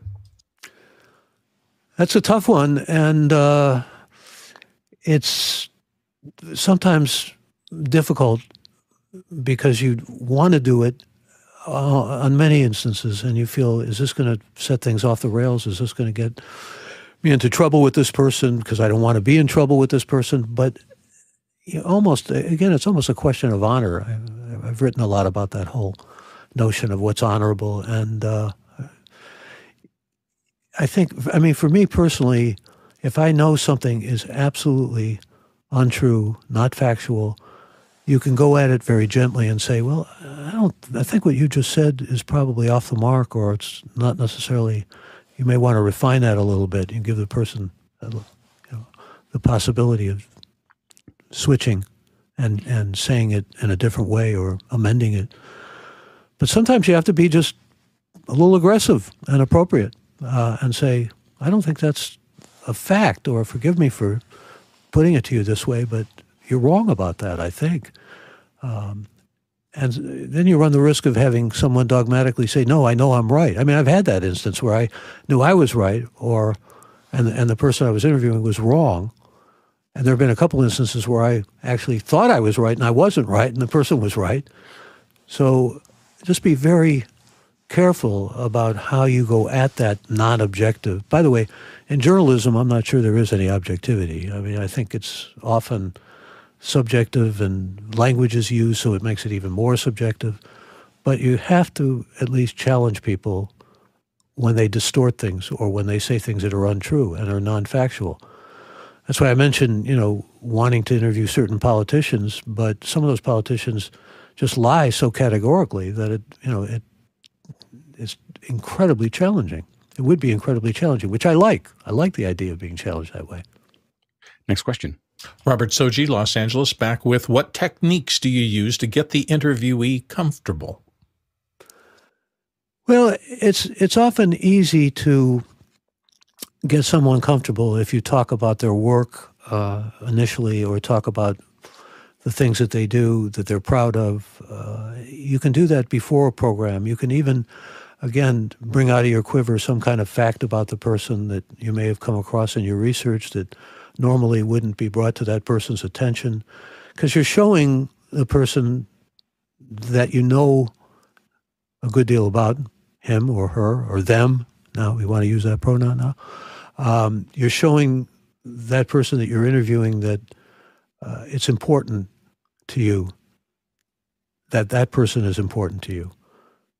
And you put them at ease with those kinds of things. You kind of maybe even joke around about, well, I was reading this I remember I interviewed Alan Arkin once, and the actor, and I said, I'd read an interview with him where somebody asked him what his favorite role was, and he said Kaiser, and Kaiser roll being a kind of bread, So before we went on the air, I said to him, I was reading that CBS interview you did years ago where you were asked what your favorite bread was, and your favorite role was, and your answer was Kaiser. And he laughed. It was a wonderful moment. It was a magical moment, but it also put him at ease.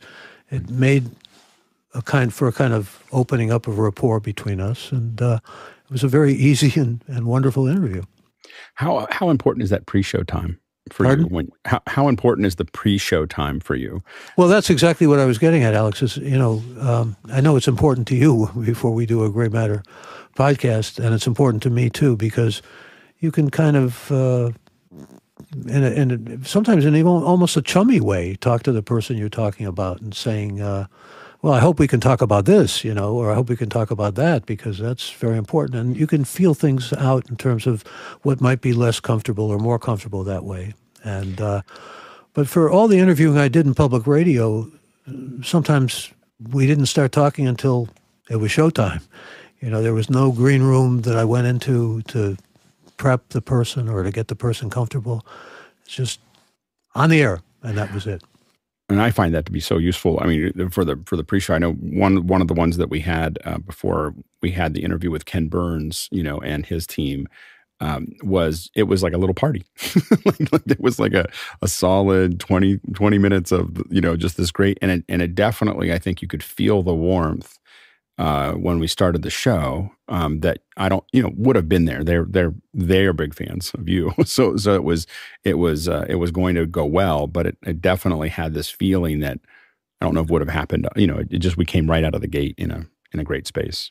Well, full disclosure, Ken Burns and I have been friendly for years, so it made for easy warmth. But there are certain people, that you talk to, you've never talked to before, and you have to make them feel comfortable. And that early time is a good way to do that. Next question. Stefan Fischer, Worksburg, Germany, says, can an interviewee say something that would make you stop the interview? Or do certain extreme expressions just become another topic of the conversation? I've actually stopped a few interviews where there was something early on in my career egregiously homophobic, racist, and you need an inner Geiger counter sometimes to decide what that is. But, with certain people that you interview, you can almost expect that kind of problem. And when I say stop the interview, I've never actually cut off anybody.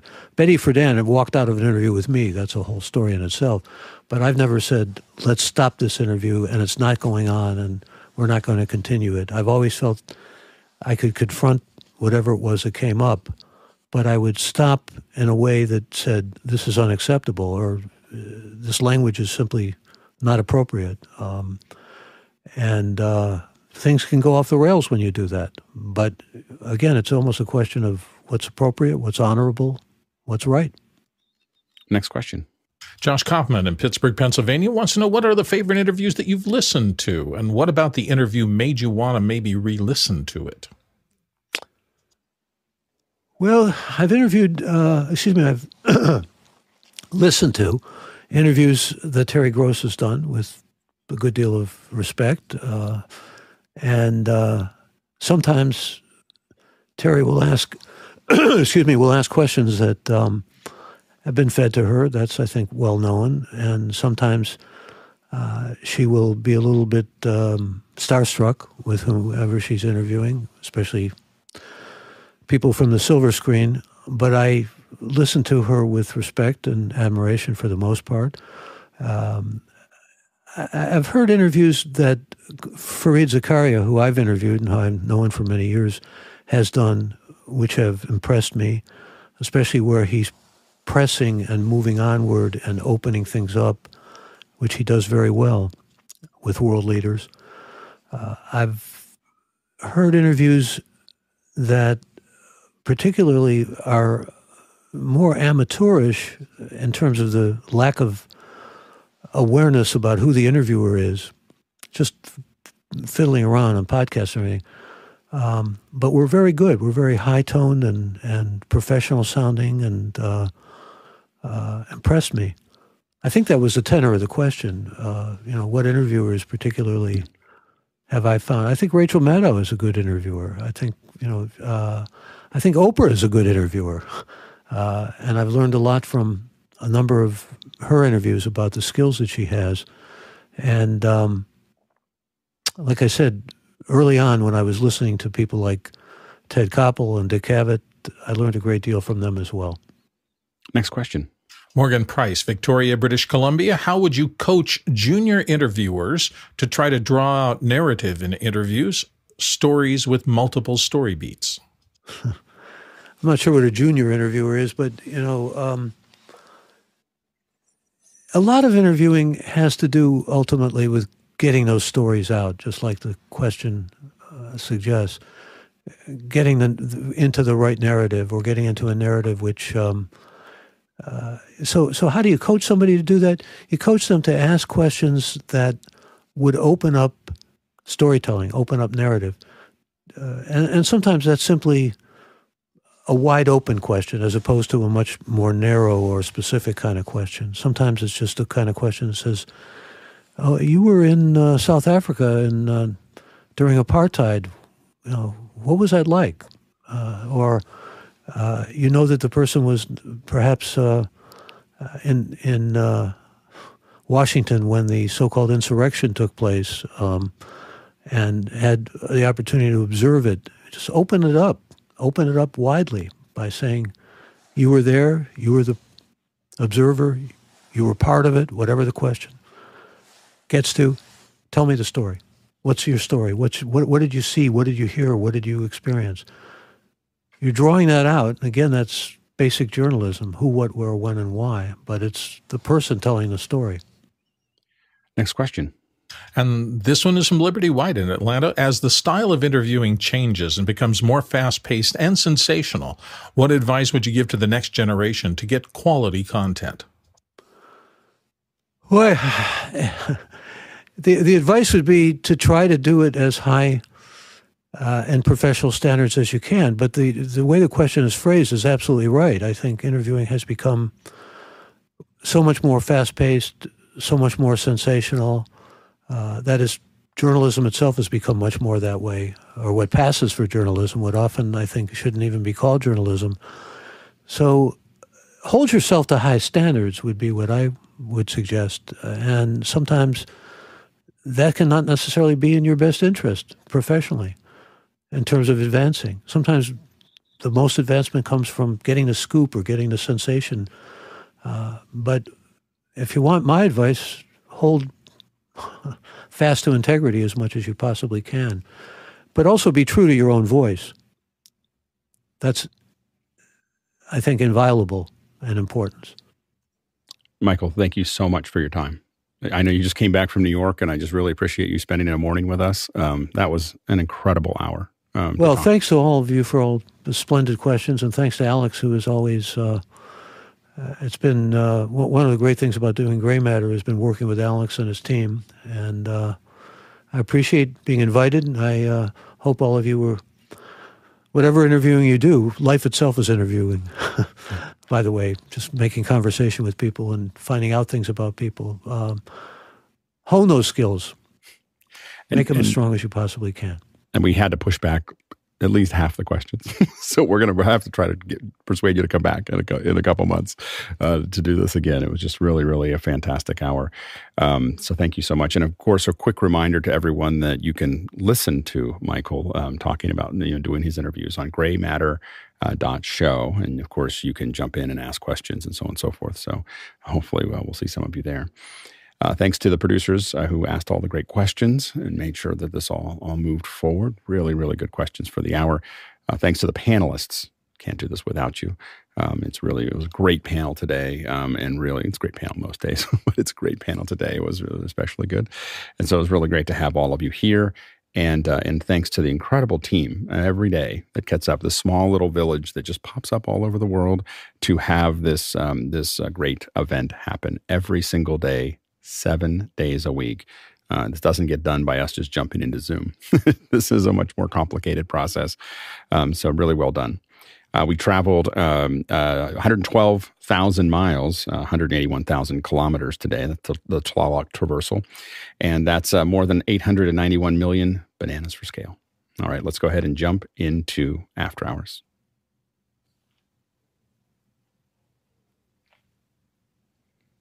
No, Michael, this is the part where we just whisper. It's just kind of like the whisper room. We're kind of done. There's still text going on, but we're just kind of finishing up. But thank you so much. It's good to have you. It's excellent. Thank you, Michael. Yeah, that was great. It's fantastic. Thank you so much. We can do that every week. We won't make you do it every week, Michael, but we could. For paying him double it.